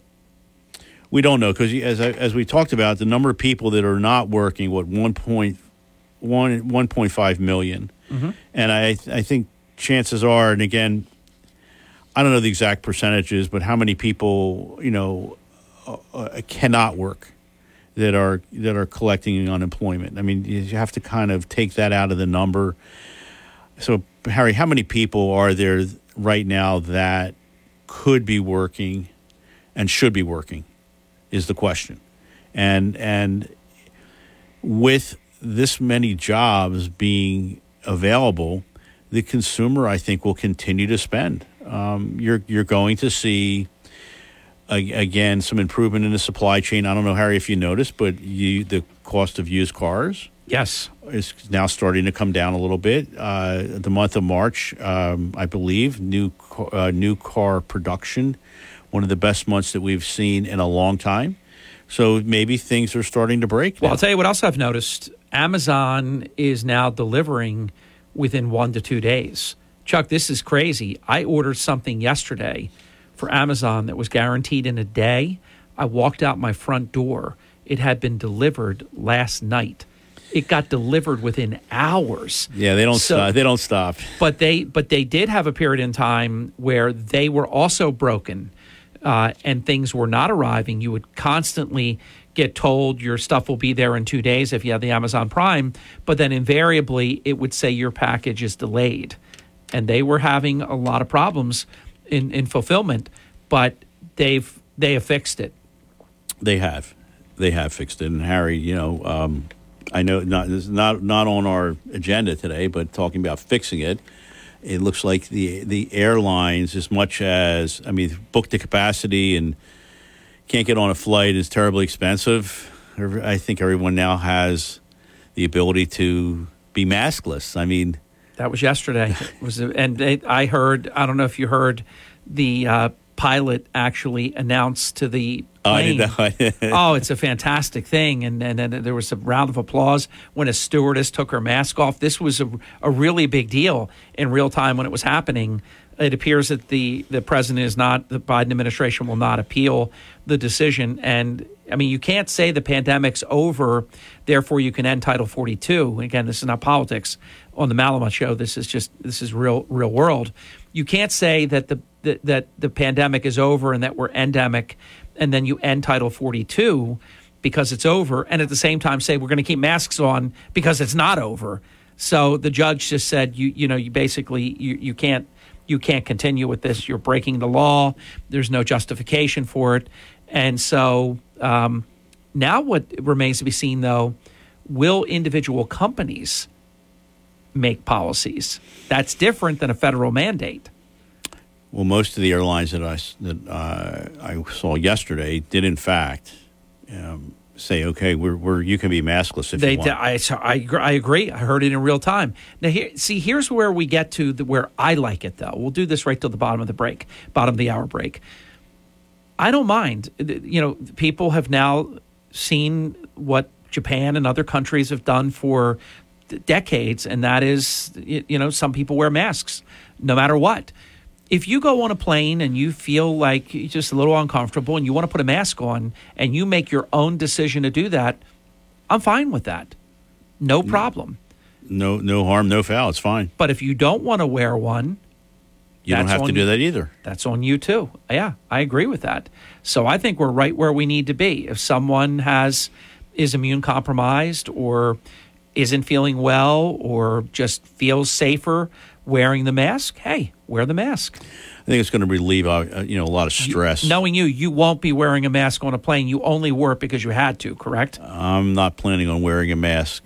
The other thing, and I believe it, I believe since COVID-19 that these planes are like 99.9 infinity, very clean air. Harry, we talked about this on multiple occasions. Filtration you would never see. How many people did you hear that came off of a plane in the height of COVID and contracted COVID? I'm holding up for the television viewers the big fat 0 to Chuck. I didn't hear one person get it on a plane. Correct.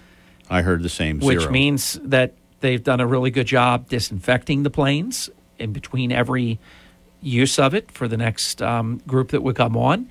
And also, they have really ramped up their filtration systems to where they're very, very safe.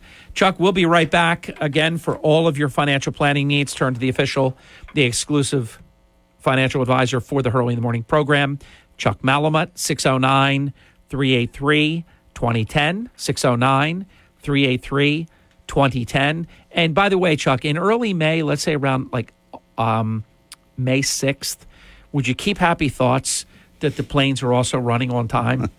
I want to get back to where you can actually depend. Harry, I'll go to the airport for you. Will you? Make sure. Thank you, Chuck. You come with us. All right, we'll be right back. He's Chuck Malamut. I am Hurley in the Morning. This is WPG Talk Radio 95.5, South Jersey's #1 talk station. This is the Town Square, New Jersey Info and Weather Network.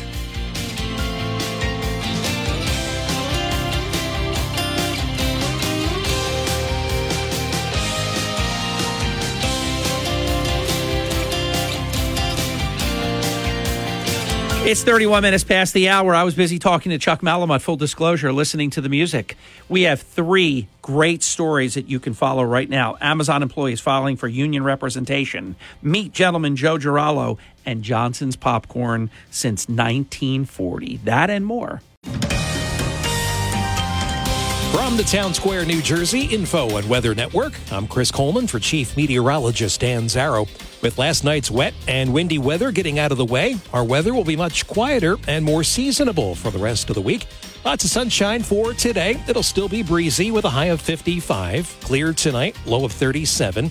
And then more sunshine for the rest of the week. 60 Wednesday and Thursday, near 70 by Friday. Get weather 24/7 wherever you are. Download our free mobile app today. WPG Talk Radio 95.5. It's Hurley in the Morning, anytime, anywhere, on the WPG Talk Radio app. Harry Hurley on WPG Talk Radio 95.5. Thank you. Welcome back on South Jersey's #1 talk station, WPG Talk Radio 95.5. All because of you, and we know it. We're visiting with Chuck Malamut. He is talking all about your financial matters. Well, this is rather, I think, obvious that the R word is front and center. A lot of speculation about recession, isn't there? So, Harry, what comes after inflation? Recession. Recession. Is that 100% of the time? No, it's not, Harry. So, this recession speculation remains rampant. I mean, you can't get into a conversation without talking about the potential of a recession. And if you analyze and look at all the cross currents that are out there, Harry, a recession in 2022 is highly unlikely. Good. However, there is a probability that we could get to a recession in 2023. I don't like that, because then the new government will get blamed for it as opposed to the government that delivered it. I don't want it at all, but I don't like the sounds of that, but I suspect you're correct about it. So one of the precursors of a recession is looking at the inversion of the yield curve. And what that basically means is the yield curve inverted in early March, Harry. And that's the meaning that the 2-year Treasury note yield was higher than the 10-year Treasury note. Now that spread has now widened back out to about 40 basis points, or almost 0.4%, which is probably it doesn't sound like it's a lot, but what it is, what we're looking at least from historical standards, the 10-year now is close to 2.86%. It doesn't sound like it's high, historically speaking, but think about where we've come from, from December of 2018. That yield is now up 9 out of the last 11 trading days. And as people are selling long-term bonds and pushing rates higher. So that actually, as crazy as this sounds, Harry, that helps put the yield curve, back to a more normalized, in this case, about 40 basis points. And not inverted. Correct. So, again, a yield curve that has a downward slope has been a strong predictor of a recession on the horizon. In normal times, investors want higher yields to lend for longer periods of time, unless they're more worried about the immediate future. So it looks like the curve being inverted, again, and again, the media, if you talk about this negative news cycle, they're going to grab a story and they're going to talk it to death. Yeah. And they'll put it on the sidelines and they'll bring it back when they want to bring it back. And again, that 2 to 10 year inversion was all over the news and went on forever and ever. And I know that. And they didn't even know what they were talking about. They just they don't have any. They blabbed words because it was to them interesting that a short-term and long-term instrument would be flipped the way that it was. But they didn't understand what it meant and the impact that it can have. This is something that is very deserved to be talked about by you on the Malamut Show. And that is how well the stock market has held up. I know when people see every day seems like it's red, but when you consider how the stock market performed during the pandemic, I thought that was extraordinary. And I think we can continue that same commentary here and now. What are your thoughts relative to how the stock market has held up? So think about this, Harry, for a second. Big increase in inflation. Right. More hawkish Fed. Mm-hmm. I mean, I think Fed Chairman or Fed President Bullard was out yesterday and, again, banging the table. He wants 50 basis points at every meeting at a minimum until you get to 3.5%. And he wants to be there before year end. So very hawkish Fed, rising interest rates, and the war. All right. So you kind of mix all that up. It's not a great formula. But on the flip side, what's happening, you have plenty of liquidity right now on the Fed balance sheet and on consumer balance sheets. You have, relatively safe haven here in our country versus being, outside the U.S. You still have we're in the throes of earnings season. We'll get to that a little bit later today, hopefully. You have decent revenue growth and decent profit margins. And again, TINA. There is no other alternative. And so you kind of put it all together.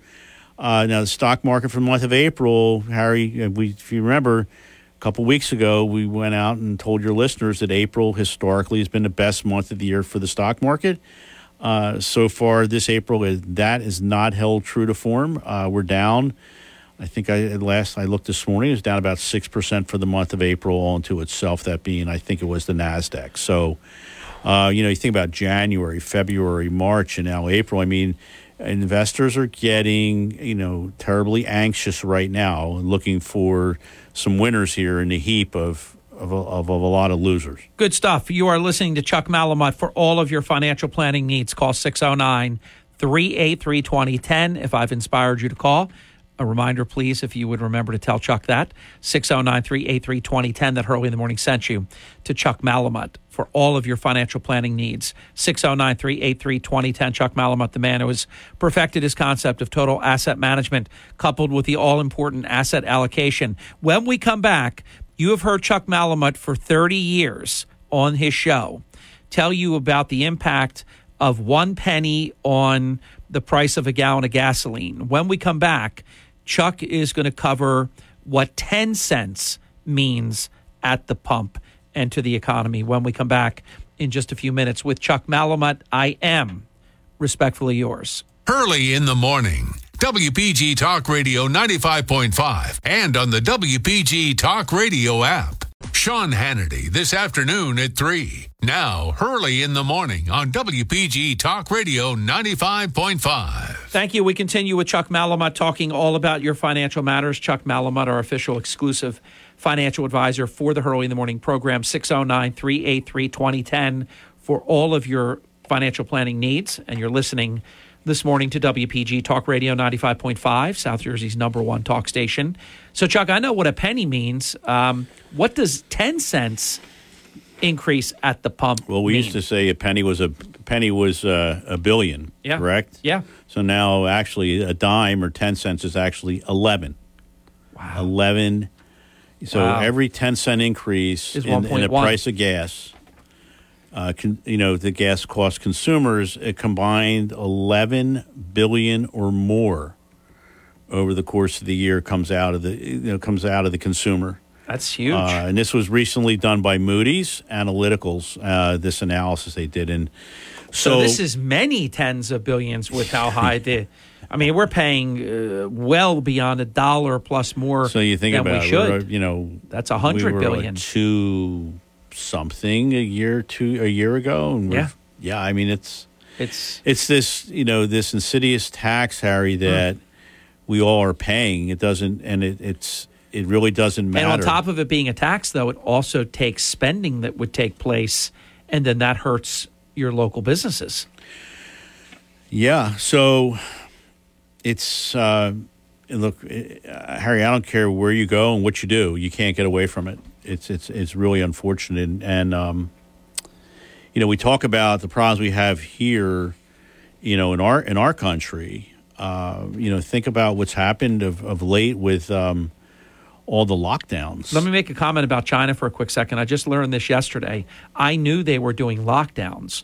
I found out yesterday they locked down 25 million people in their country. They did. With no food and water. They did. This is crazy. You could not go outside to walk your animal. This is crazy. Mm-hmm. Yeah. So now, what is happening is that, global oil demand is probably going to slow, Harry, as we work through the rest of this year as a result of these ongoing lockdowns that we've seen in China. Demand for fuel has decreased in China. Factories are shut down. Air travel is being curtailed in parts of their country because of the surge in COVID-19 cases. Chinese crude oil, actually, Harry, their imports declined 14% in March because of the mobility issues. You couldn't get around. And it looks right now the government is not planning, Harry, on on relaxing a lot of what's going on. They have a zero COVID policy despite this public anger in Shanghai. And what as a citizen, what can you do? Well, they've done a lot wrong. First of all, they have a garbage vaccine, so they didn't use Pfizer, Moderna, or J&J even. They've got a garbage vaccine, and they're in a lot of trouble right now. They are. They are, for sure. I mean, your favorite topic, Russia. Yeah. And we've talked about this a couple of times. You've been all over this. So, and I didn't know this term specifically, but I said when you have the means to pay, but the system is up against you, and because of your conduct, I mean, I'm not defending. I like that they're getting crushed right now, but this term selective default, which is crazy because they can pay it, but no one will let them pay it. So here's what happened last week, Harry. S&P Global reduced their Russians' foreign currency debt rating to quote unquote selective default. End of quote. After the Russian government did make their coupon and principal payments on two dollar-denominated sovereign bonds. They paid it in rubles because of the sanctions that are put in. You couldn't make those payments in U.S. dollars. So the credit agency said that although the default could be remedied within the 30-day grace period allowed under the terms and conditions of the bond covenants, it didn't expect that investors are going to be able to convert the ruble payments back into dollars, equivalent to the original amount that was due. In the meantime, what's going to happen is that this will create a default that we've never, ever seen before. It's obviously... And their whole credit standing and so on, they're just going to get hammered. They will. And they should. Absolutely. For what they've done, they should. First quarter earnings news. So, Harry, they're coming fast and furious, and we started middle of last week with a lot of the big banks, and a little lumpy with some better than others. Mostly making it, though? Mostly making it, but not making it by a ton. And what has happened right now, we've seen about 10 to 12% of the constituents that make up the S&P 500, they have reported their first quarter 2021 earnings. Now, what is referred to as blended earnings per share, Harry, and that combines reported data with estimates that have yet to report, shows that earnings growth will run at about a 5.2% increase, while sales are up about 10.9% compared with the same quarter a year ago. Now, if you stopped right there, you would say, okay, game on, everything is great. However, Harry, think about the earnings growth that we had. It has slowed dramatically from the nearly 30% plus reported in the increase that we had in the fourth quarter of 2021. So, I mean, we're up. I mean, and the market is taking it, taking it on the chin as a result of these earnings, inflation, recession talks, inversion yield curve. I can go on and on and on. Chuck, we used to hear something a lot about defined benefit plans. Why don't we hear about them anymore? We don't, because they're not around. I mean, DB plans, or, defined benefit plans, 401k plans are what we call DC, defined contribution plans. Think about this, Harry. 60% of the Americans that were born in our country in way back before you and I, in 1943, 60% of those people were employed by companies that provided some sort of DB, defined benefit pension plan. Right now, and that was 60%, Harry, 60. Right now, 6% of American workers born in 1964. When were you born, Harry? 60.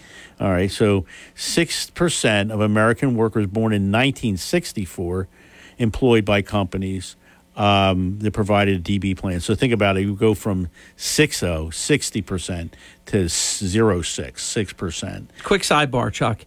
You know how you go on those, who knows, you're applying for a credit card maybe. Fortunately, I haven't had to do any of that lately. But you go on those things and you spin the wheel thing on your on your phone to get to the year. It used to be, my year used to be very short to get to it. Now I feel like I'm spinning that sucker for days.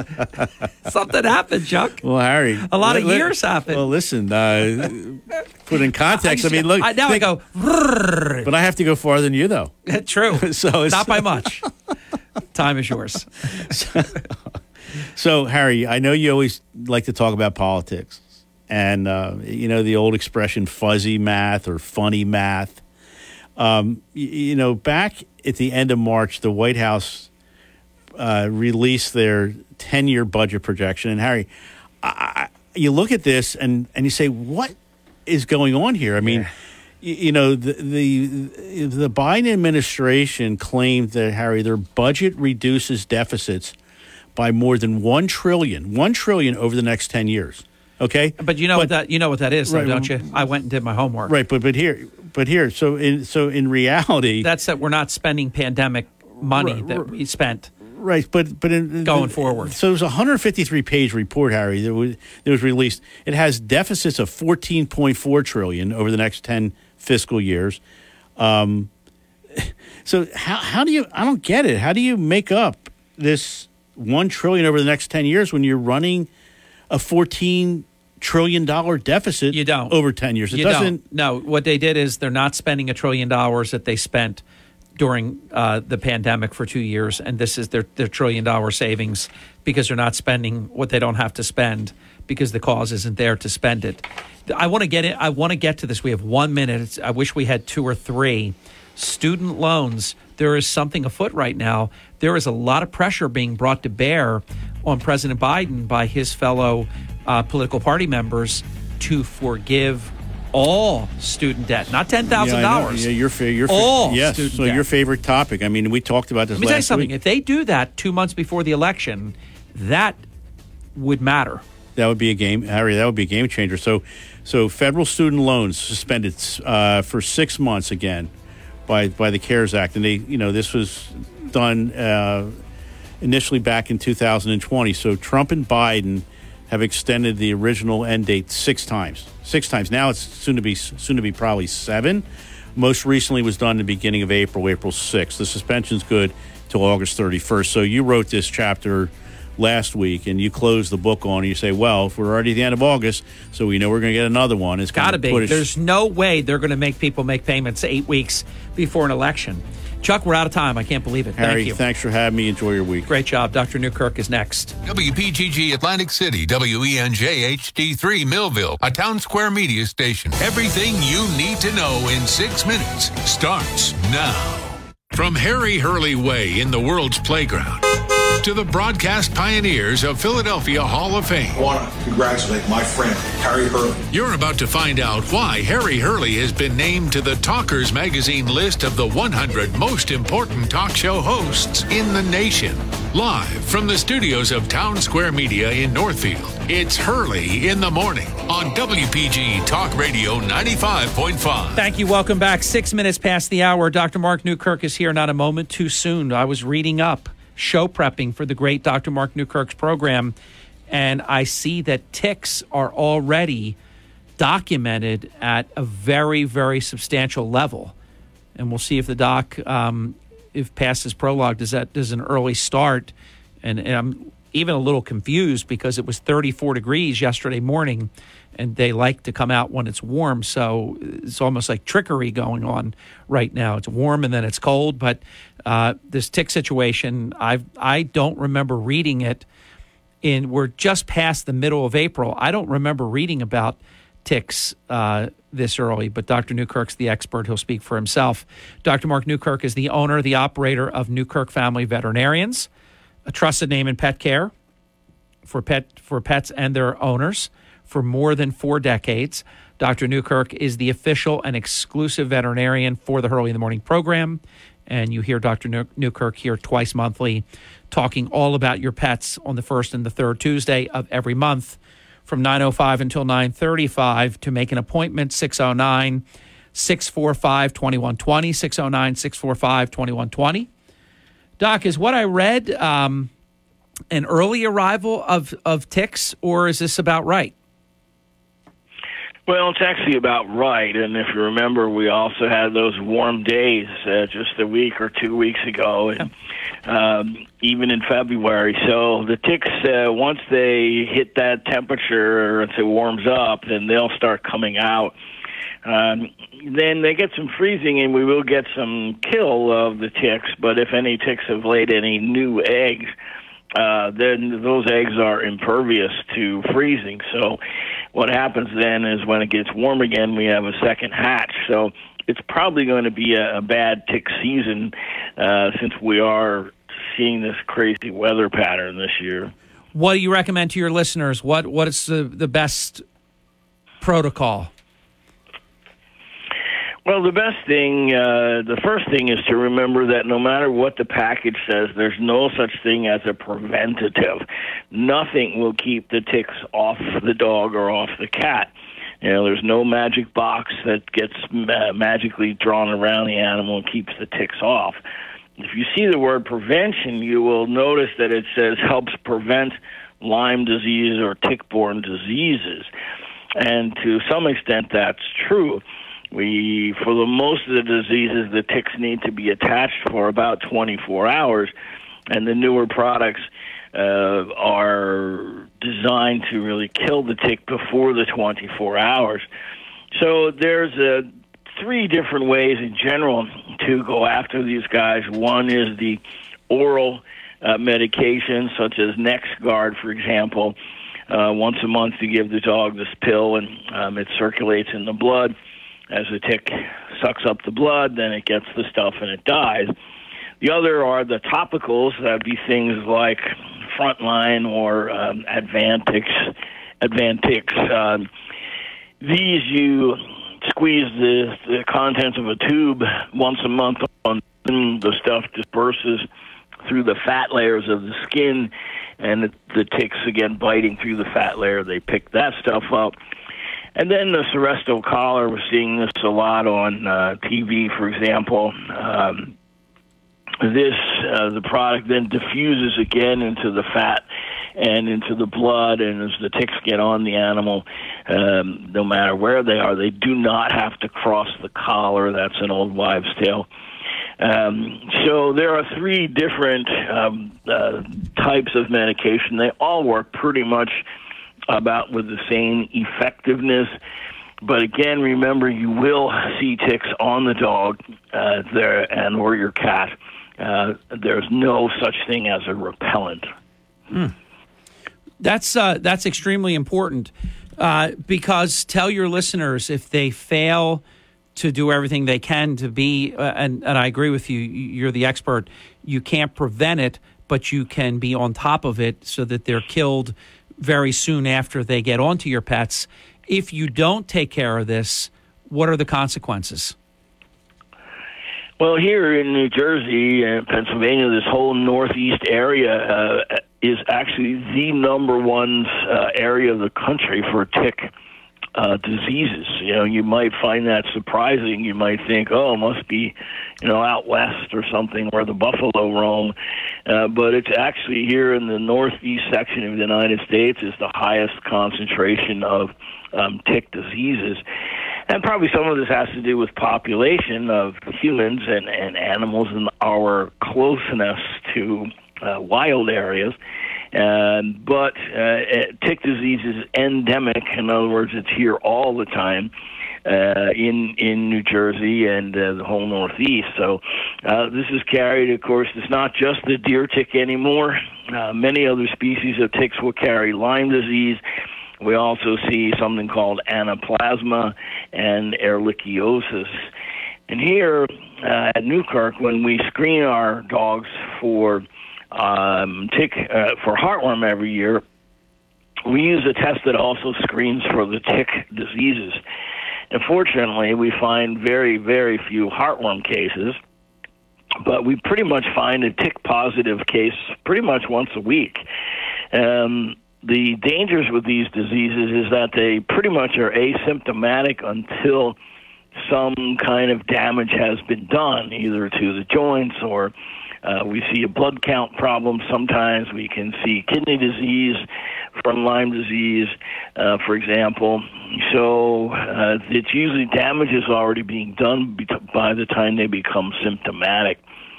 And there's also a long incubation time. So that means that ticks that bit your dog last summer and may have transmitted one of these diseases are not going to show positive for 4 to 6 months. So when we find a positive animal now and people say, well, it's been snowing and ice and, where did this disease come from? Well, this is from the previous summer. So very important to start to treat this disease before it starts to have symptoms on your dog.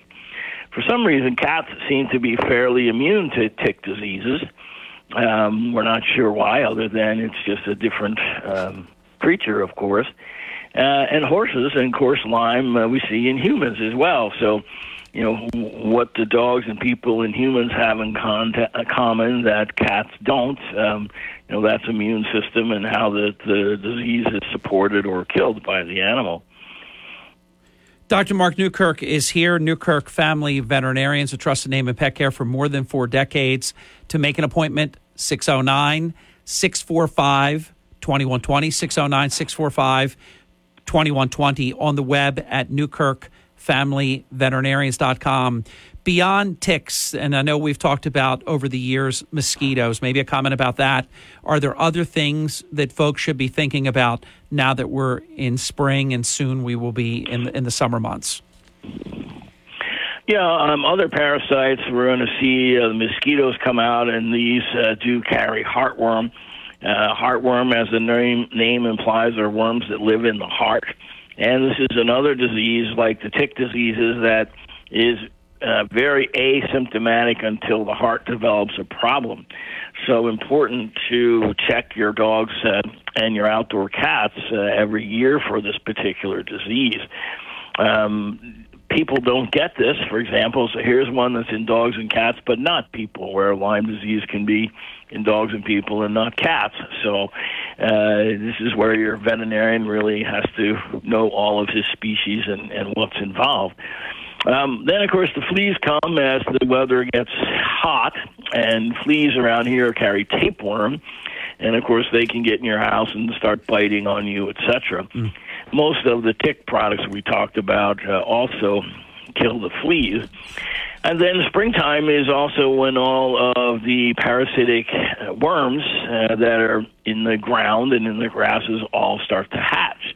And this is then as your dogs are out there smelling around where other dogs have been, or in summertime we get all the dogs infusing from come down here from Pennsylvania, whatever, spreading the feces around. This is the time for our intestinal worms to start coming back. And this is actually the main reason why dogs are not allowed on the beach in the summer months, because certain parasites, roundworm and hookworm, for example, can actually penetrate the feet and the skin of humans, and especially little children playing in the sand, and actually then infect your child or you with parasites.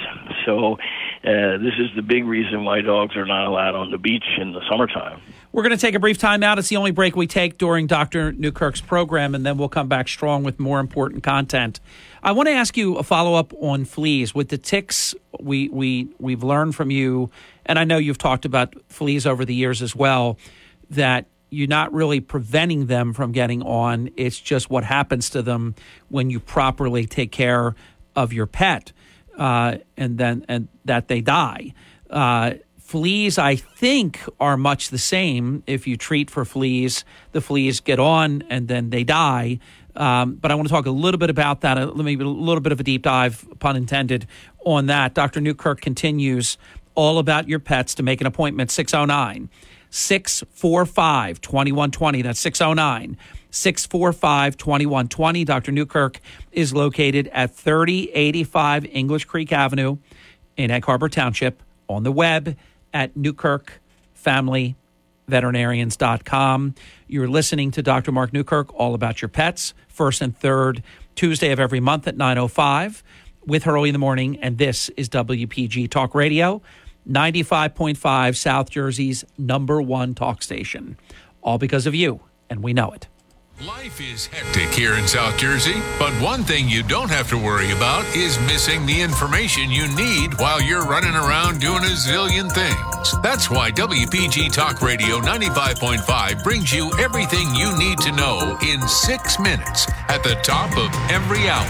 National headlines from Fox News Radio, South Jersey News, and your local AccuWeather forecast all in 6 minutes. WPG Talk Radio 95.5.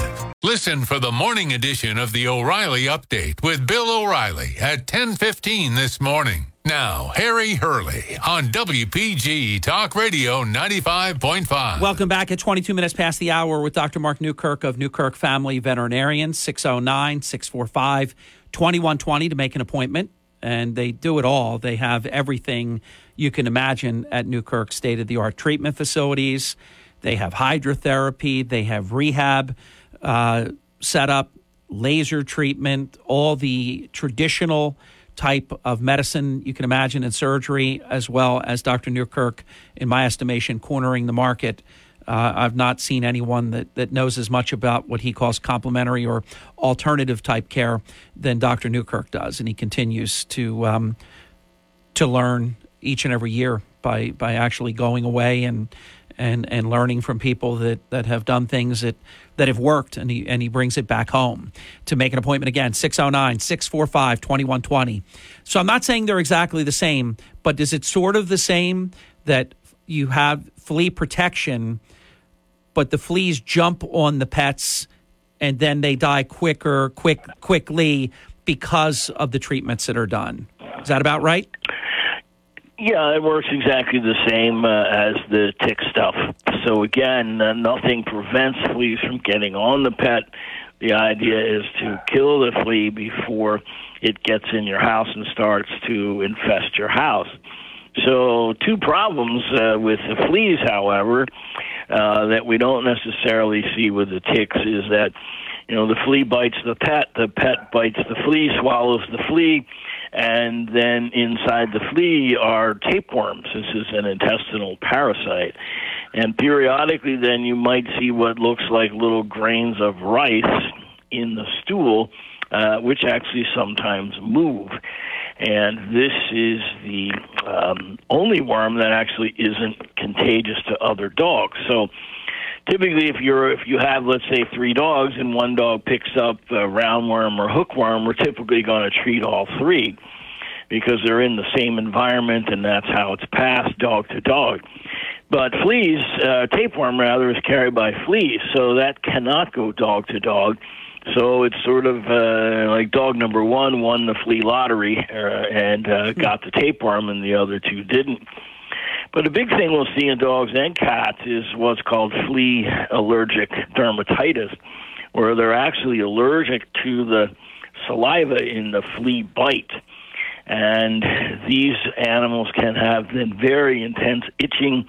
It's especially over the low back and around the groin. And many of these dogs and cats come in so itchy that they have scabs and sores from scratching at themselves and secondary bacterial infections. So this presents a different problem. So you really need to be on top of your flea control with these animals, because literally just a few bites of fleas can take these dogs and cats and drive them crazy. And then typically the only thing that works for the suppression of these particular allergies are some of the steroid preparations. So this is a big one for a lot of dogs and cats, and those of you who have these types of animals, you know that every year about the same time, the dogs and the cats will break out in these really severe skin itching and then infections. So the fleas can cause that problem as well. Dr. Newkirk, in terms of those who either forget, because that's why I think you do a really good job with some of the products that you talk about that take some of this out of play, where if you have to remember every single month, it's easy to forget a month, a couple of months. You can just get out of the routine as quick as you get into it. What are the ramifications if folks, the humans, are not properly taking care of flea and tick and all these preventions, how the pets can get very sick, can't they? Yeah, they certainly can, especially with the tick diseases and, as we mentioned, the heartworm before. And you're right.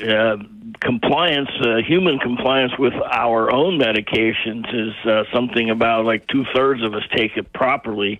And it's about the same in veterinary medicine, that about 2/3 of the owner get the medications in and get them in on the proper timing. So, it's not critical that it has to be to the day, but certainly within a few days before or a few days after your previous once-a-month type things is, the way to do it. But, yes, that's the other reason why we test every year. Many people say, well, why did we test it? Because he was on the heartworm medicine, for example. And then I'll say, so you finished those pills? And they'll say, no, well, we had 2 left over. Ooh. Well, that means that you didn't give it. So then your animal is exposed, and the problem, again, as we said, is that the diseases, until the heartworm causes damage to the heart, then there are no symptoms and no signs. And so obviously this is a disease that we want to prevent rather than treat. And unfortunately, with heartworm disease, the treatment is very rough on the animal. Actually, the animals can die from the treatment. Wow. They can die from the heartworm itself. So obviously very, very important to prevent this disease. For dogs that are full-grown, and that means their weight is stable, there's actually an injection now that's been available for a few years called Pro Heart. And this is a repository injection that lasts 6 months, and so you don't have to worry about remembering to do the pill every 6 months. And we send you a note, and you come in and you get the next dose. So this kind of takes the remembering, so to speak, out of trying to remember to give the medication. So as long as you come in when you get the note in the mail or online, then you're okay. This is kind of another reason why we do like the Seresto collars, because one collar lasts about 8 months, which around here is plenty of time to cover our flea and tick season. So the easiest way then to take care of these problems, one would be the Seresto collar for fleas and ticks, and then the other is the Pro Heart for the heartworm. Hey, Doc, follow up on collars. I think I remember this from a long, long time ago, how if you got anywhere near that, you touched it, you needed to wash your hands because it's poison. Is there any danger to children or even adults that touch it and who knows, go to their mouth, go to their eyes? What about the collars and the humans? Yeah, the old stuff actually was true insecticide, so you had to be careful. It wasn't as dire as, oh, my God, I touched it and, something's going to happen. But it was a precaution that we had to tell clients.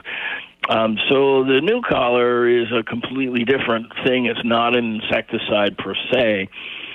So other than if your child would pull it off and eat it, otherwise, you're okay. Got it. Now, we've talked allergies, and obviously we've learned from the great Dr. Newkirk that the pets don't have allergies the way that we do. They're not coughing. They're not, eyes aren't itchy. They're miserable, though, and they're gnawing at the skin and all these things. We can do things. Like I start my allergy medication a month before it's going to hit. I get it going. I can sort of jumpstart it. We can take other things to slow down or whatever, help with the histamine, that drives us crazy. Is there anything proactive you can do, or is it all reactive? Pet goes outside, you come in and you clean, and nice hot wet washcloth, and you can give them a cowboy bath and try to get some of that pollen off.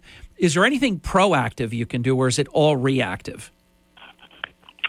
That's a good question. It used to be pretty much all reactive, with the exception, like you were saying, to physically wash the pollen off, and that helps a lot, and make sure you get in between the toes as well. Yeah.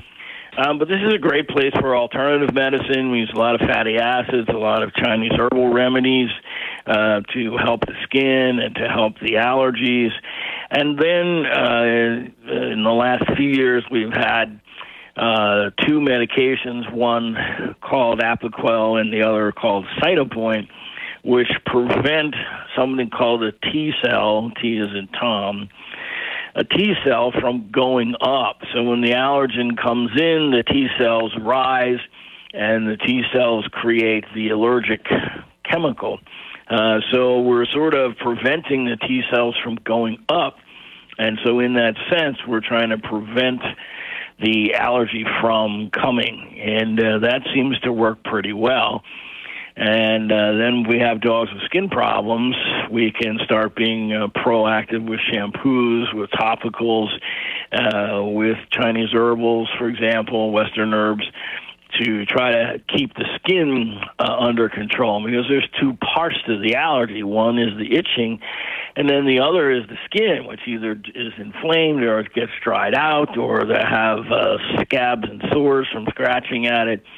So we want to be proactive and help the skin as well as try to prevent the allergy. But the Cytopoint seems, which is what we like, it's an injection once a month, and it seems to work pretty darn well for most of the animals. And interestingly, if we find, sometimes I'll get a lot of second opinions on allergy. They're coming to look for alternative medicine, and they tell me that these T cells inhibitors don't work. And that, again, gives us a very high suspicion of food allergy, because it does not work for food allergy. It's a different mechanism in the body. And food allergy is actually quite common, especially when we're seeing very young animals starting up with allergies. We'll have some come in between a year or 2 years of age. There's always going to be a food allergy component with these guys, and then we have to have a big discussion about food allergies and then how to feed them. Doc, closing comments, anything you didn't get to share? And let me throw a wild card question out there. Flea, tick, mosquito season, how long does this last each year? Pretty much till first frost or second frost. The tick season is pretty high here spring, and most of the summer. Fleas kind of come around as once it gets hot and humid, and they last all the way till first frost. And mosquitoes, of course, when here we have all these rains going on, so lots of puddles and stagnant water. So mosquitoes start coming out in May, and they're pretty much here till first frost as well. We have a lot of people in this area, of course, go to Florida in the wintertime, and there you're going to have these parasites all year round. So you need to continue with flea, tick, and heartworm preventatives while you're down there. But here, I generally tell my clients to stop these types of medications through the winter. And yes, once in a while we get a warm day in February or March, but we're not going to see massive ticks and fleas come out at that time of the year. So I like to do as least medication as possible, the least number of vaccines as possible. And so, we have that discussion. And there are veterinarians who recommend it here all year round. I have this discussion with clients, and we make that decision together, as it should be. And most of our animals, and they go off the medications in the wintertime. Doc, finally, and it's another bonus question. The pets that are outside, and most of them are going outside. I know there's indoor pets too, but the dogs and such going outside.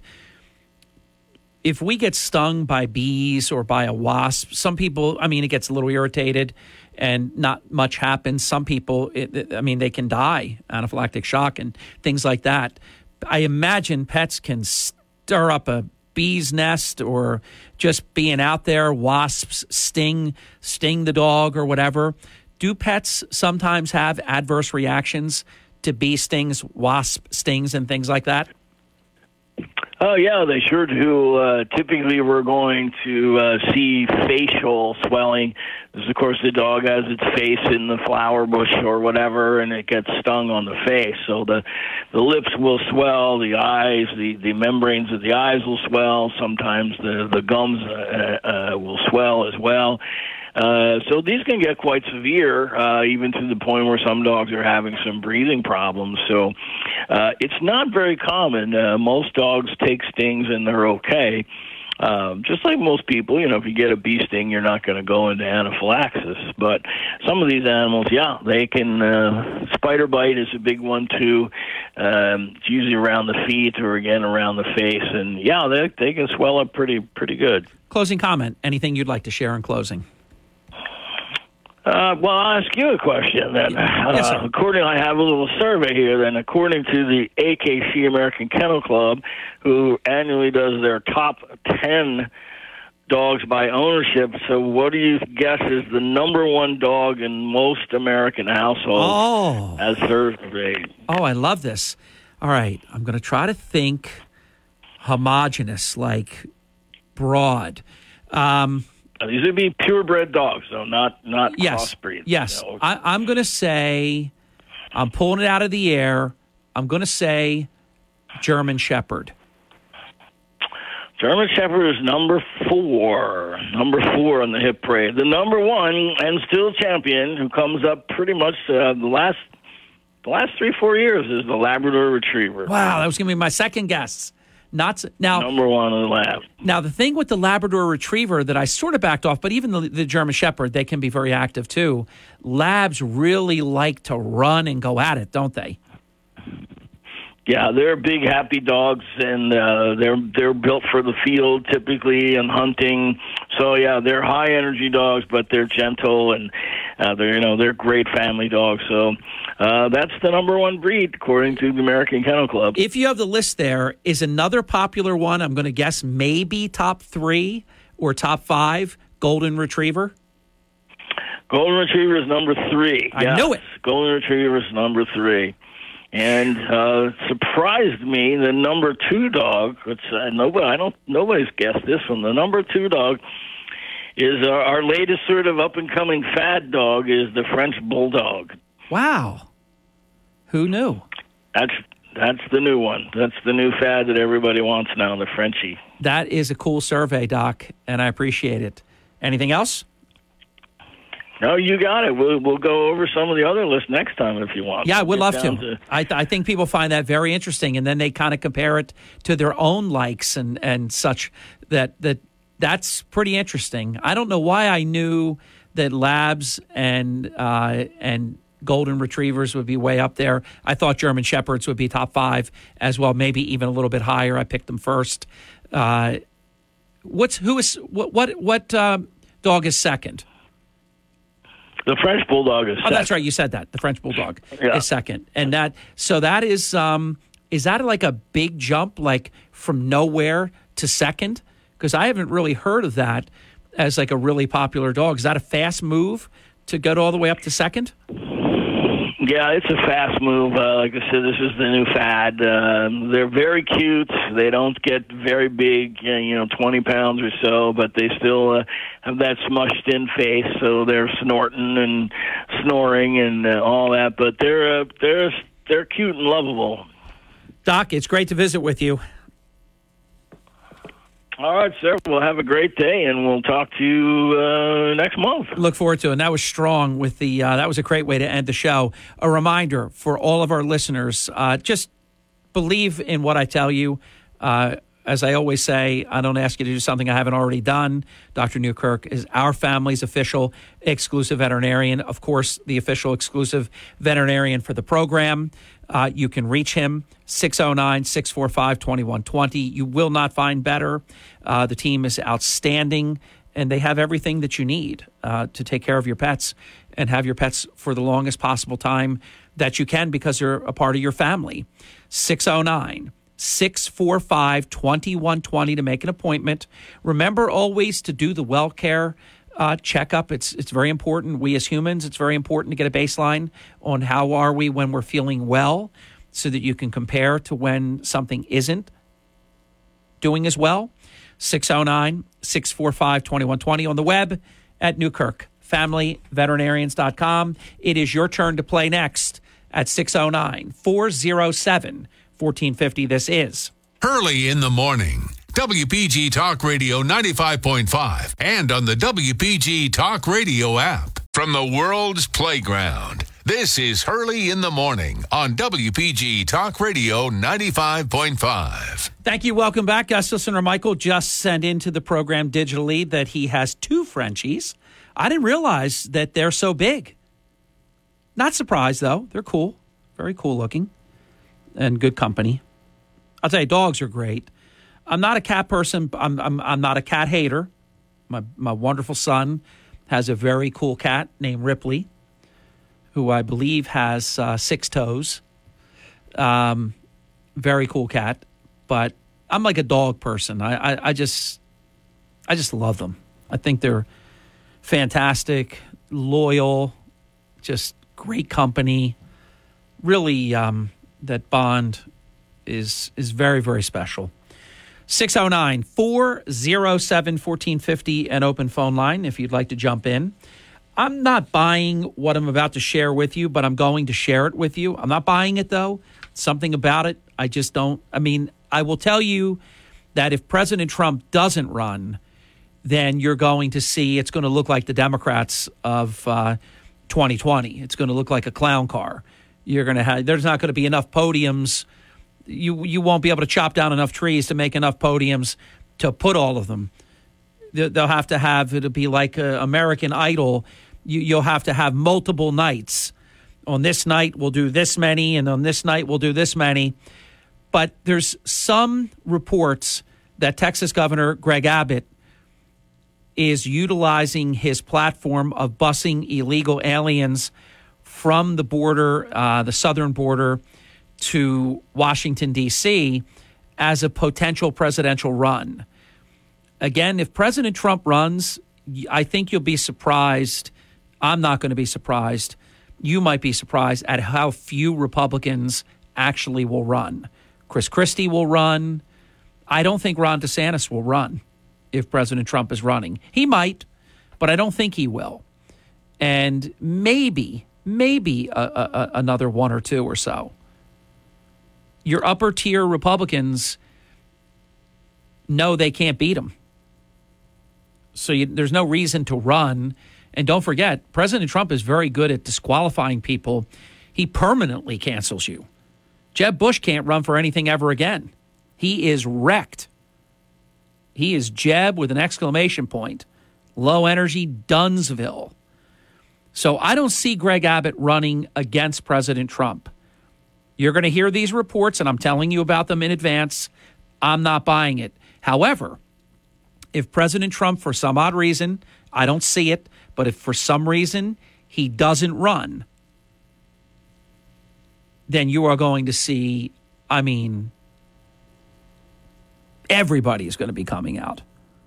I'm not kidding you. There will be a minimum of 20 to 30 Republicans running for the Republican nomination if President Trump doesn't run. If President Trump does run, it will be a total of 5 or less. And maybe much less percentage-wise. If you said 3 as opposed to 5, you get what I'm saying, percentage-wise. Small number, but large in percentage. I just don't see it. They know they can't win. And it's a kamikaze mission. What do you want to do it for? So I'm saying Governor Abbott is not eyeing a White House run right now. He may be quietly eyeing one in the event that President Trump doesn't run. 609-407-1450, an open phone line. Welcome to Hurley in the Morning. You're on the air. Morning. Good morning. I agree with you. I believe that Donald Trump, with every fiber of my being, that he will run. And if he runs, he will win. And I think that Ron DeSantis figures Trump can only serve one term.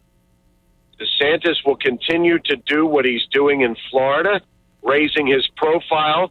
By the time Trump's second term ends, the American people will be begging Ron DeSantis to run for and I think there's a good point there. Now, it might not be as advantageous because Republicans will be at least in control of the House, maybe the House and the Senate, and it could wind up being more of a Democrat year. But I think there's a such thing as a bad run. And if you run and you get absolutely demolished, then you're finished. If you don't run when you can't win, you live to fight another day. So I think the timing is everything. For example, I think Chris Christie's best chance would have been if he would have run against Obama. He ran one cycle too late. His high water mark was before Bridgegate blew up and all that. That was unfair, but it still happened, and his brand blew up a little bit. It's all about timing. Bill Clinton jumped in a race where Dick Gephardt, Al Gore, and Mario Cuomo and the rest of the upper-tier Democrats did not believe that George H.W. Bush was touchable. He was at 89% job approval when you would have to decide to get in. Bill Clinton got in. He said, hey, I'll run. I'll run for next time. It's an open seat. And then he goes and, they run that fraudulent campaign and he wins. So it's all about timing, and a lot of it's hard to predict in advance. Harry Hurley, once again, proving that we were separated at birth. My next statement was going to be that Chris Christie's time has come and gone. He missed it, and he should have run against Obama. But he would have won. Would have won. Mitt Romney choked. Mitt Romney should have won. He choked. That's why he's such an angry man. Christie could have won that election. I know it.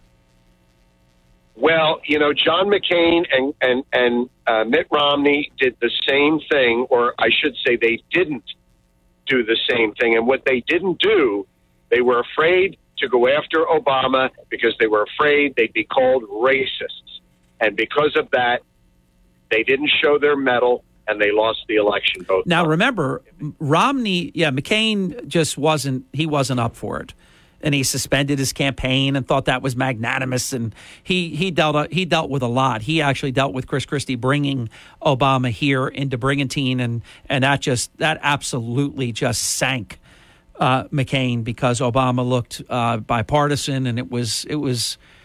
I understand why they did it. It was Superstorm Sandy and everything, but it was devastating to McCain. And then McCain suspended his campaign, and it was almost like Ross Perot, without the crazy aunt in the basement. Craig, if you Andy, if you can hold, and I think we had Craig out there too, if you can hold, I've got to get the last break in, and then we'll come back. We'll have plenty of time on the other side of this with Andy Cortman. I am Hurley in the morning. WPG Talk Radio 95.5 FM and 1450 AM. WPGG Atlantic City. WENJ HD3 Millville, a Town Square media station. To you, my love, my heart I surrender just as soon as I deal with yonder fender bender. 'Cause my ice cream truck is the way I make cash. So I'll buy you a ring when I lose this dress rash. Owning a small business isn't always as lovely as it sounds, but at least Progressive Commercial saves you money with personalized discounts. Get a quote in as little as 6 minutes at progressivecommercial.com. I'm gonna make you so happy sometime next year, I hope. Progressive Casualty Insurance Company and affiliates. Coverage and discounts not available for all vehicles or states. Policy terms and conditions apply. After 9/11, Ben Harrow couldn't wait to enlist in the Army. But in Afghanistan, Ben stepped on an IED while leading an anti-terrorism mission. Ben survived, but lost both of his legs above the knee, 2 fingers, and sustained injuries to his right forearm. Ben now lives in a smart home from the Tunnel to Towers Foundation, which gave him back his independence despite his severe physical challenges. Help heroes like Ben. Donate $11 a month to Tunnel to Towers at T2T.org. Hey, Sean Hannity here. Join me this afternoon at 3. Now back to Harry Hurley on WPG Talk Radio 95.5. And back to Andy in just a moment. This portion of Hurley in the Morning also brought to us by Ambient Comfort Heating and Cooling Professionals. Yes, official exclusive for the program and for me personally at our home. They were out about 2.5 weeks ago, and we did the spring tune-up that I've been telling you about. If you're not a current client, so a new customer, either calling 609-568-0955 or going onto the website at ambientcomfortnj.com and requesting the service, the spring tune-up, if you're a new client, $59 and treat that like spring tune-up that we saw all the Major League Baseball players have. It's really important. They clean the system. They check everything out. They make sure that everything's working and that you're going to be able to get through the summer season. If your system is on its last leg, they'll be able to tell you that, and they'll be able to discuss alternatives with you. But there's no pressure. It's a spring tune-up, and if your system is ready to go, it's just a nice way to begin the spring and summer season. Call 609-568-0955. That's 609-568-0955 on the web at ambientcomfortnj.com. Andy, you were saying? One last thing about the election, and then I want to run something past you, and I want to see what you think. Okay. So about the election, do you think that DeSantis would be in a better position to become president if he waits 4 years for Trump to finish, or if he accepts a vice presidency with Trump? And the reason I'm asking you this is because we know a lot of people that hate Trump, the never Trumpers out there. Is there a possibility that as being Trump's vice president, and I hate to say this, but he gets that stench attached to him, and then he can't win on his own because he's connected with Trump? Is it better he stays on his own? This is a great question. And let me give you a few facts. In over 240 years, and it's obviously been different. It used to be the first amount of electoral votes was president. The second amount, you became the vice president. So you didn't run together, but they've been running together for many, many years, well more than a century and a half plus. So here's the story. No one has ever turned down the offer to be the vice president. Let's start with that. If Trump offered, say DeSantis, they played a little backdoor, hardball. Hey, I'm going to run. Well, I don't want you to run. I want you to be my running mate. And if he agrees to be, like Bush ran against Reagan, and Reagan picked him anyhow. He was going to pick Ford. You may know the story. Some people do, some people don't. And then it got crazy, and Ford wanted to be like co-president, and Reagan said, go make the deal with George. So George becomes from vanquished rival to VP. No one in history has turned it down. That's just something for fun facts I thought I'd begin with. You could be strategic and say, look, Trump in a final term might go out psychedelic and be unpopular, and then I become Pence. I mean, look, Pence he can't draw any traction as a former VP, as a presidential candidate. There's merit to that. If offered, though, I think he would take it. That's my answer to you. It might be strategic and better for him to wait, but the environment might be better as the incumbent vice president. Almost would be like the incumbent president running. So I would urge him to take it. If you can run on a national ticket and win, and you're one heartbeat away from being president, the single greatest path to the presidency in all of American recorded history is being the vice president. Look how many, I don't know if it's 14, there's a ton of them that have been vice presidents. The worst path is from senator to president. Obama and now Biden. But Biden, I don't give credit as being senator. He was vice president for 2 terms. Senators Kennedy and Obama, that's it. So that's the worst path. Governor is the second best path. But if I'm DeSantis and I had the opportunity, I would take it. He doesn't have to because his national profile is significant. He could wait 4 years and give it a go at that point with an open seat, but he would still get blamed for a lot of whatever was going on with the Republican House, potentially a Republican Senate, and a Republican president. So why not be running as an incumbent? I would take it. I agree with you because he's red hot right now, DeSantis, and as you know, 4 years is an eternity in politics. Anything could happen. Well, if you think about it, you're never the it thing anymore. Now, I know Reagan tried to run and he almost beat Ford, and then he was able to come back because of Watergate and all of that, and Ford pardoning Nixon, and Reagan was able to defeat the incumbent president. But anymore, and Hillary got 2 shots, and she wants a third. But the attention span is such, you have a hot cycle that if you don't capitalize, it passes you by, and the next it thing replaces you. Yep, I agree with that. Absolutely agree with that. So you always take it. You always take it when you can get it, because if he becomes vice president, he's got a much better chance of becoming president than if he's just running as either a governor or former governor. So I'd take it. I'd take the shot. And one thing that nobody complains about: the policies of Trump work. People complain about mean tweets and and things like that, but how many Americans right now would complain about 1% inflation and $2 gas? Yeah. Who do you see governor of Florida if DeSantis runs with Trump? Ooh, that's a great question. Maybe Rick Scott. I mean, the lieutenant governor. Yeah, I'm not going to say lieutenant governor. I'm saying somebody marquee pops out. Maybe Rick Scott runs again. Maybe. I don't have maybe Marco Rubio runs for governor. Nice. Yeah. Nice. Music's playing. 20 seconds. Closing comment. Well, like I said, I agree with you. I think Trump runs, definitely, and if he runs, he will win. And I think the margin is going to be just huge, as he would say. And what I would love him to do, if I could be Harry Hurley, life coach for my former boss, is make absence make the heart grow fonder. Less is more. He's already done it and got the job.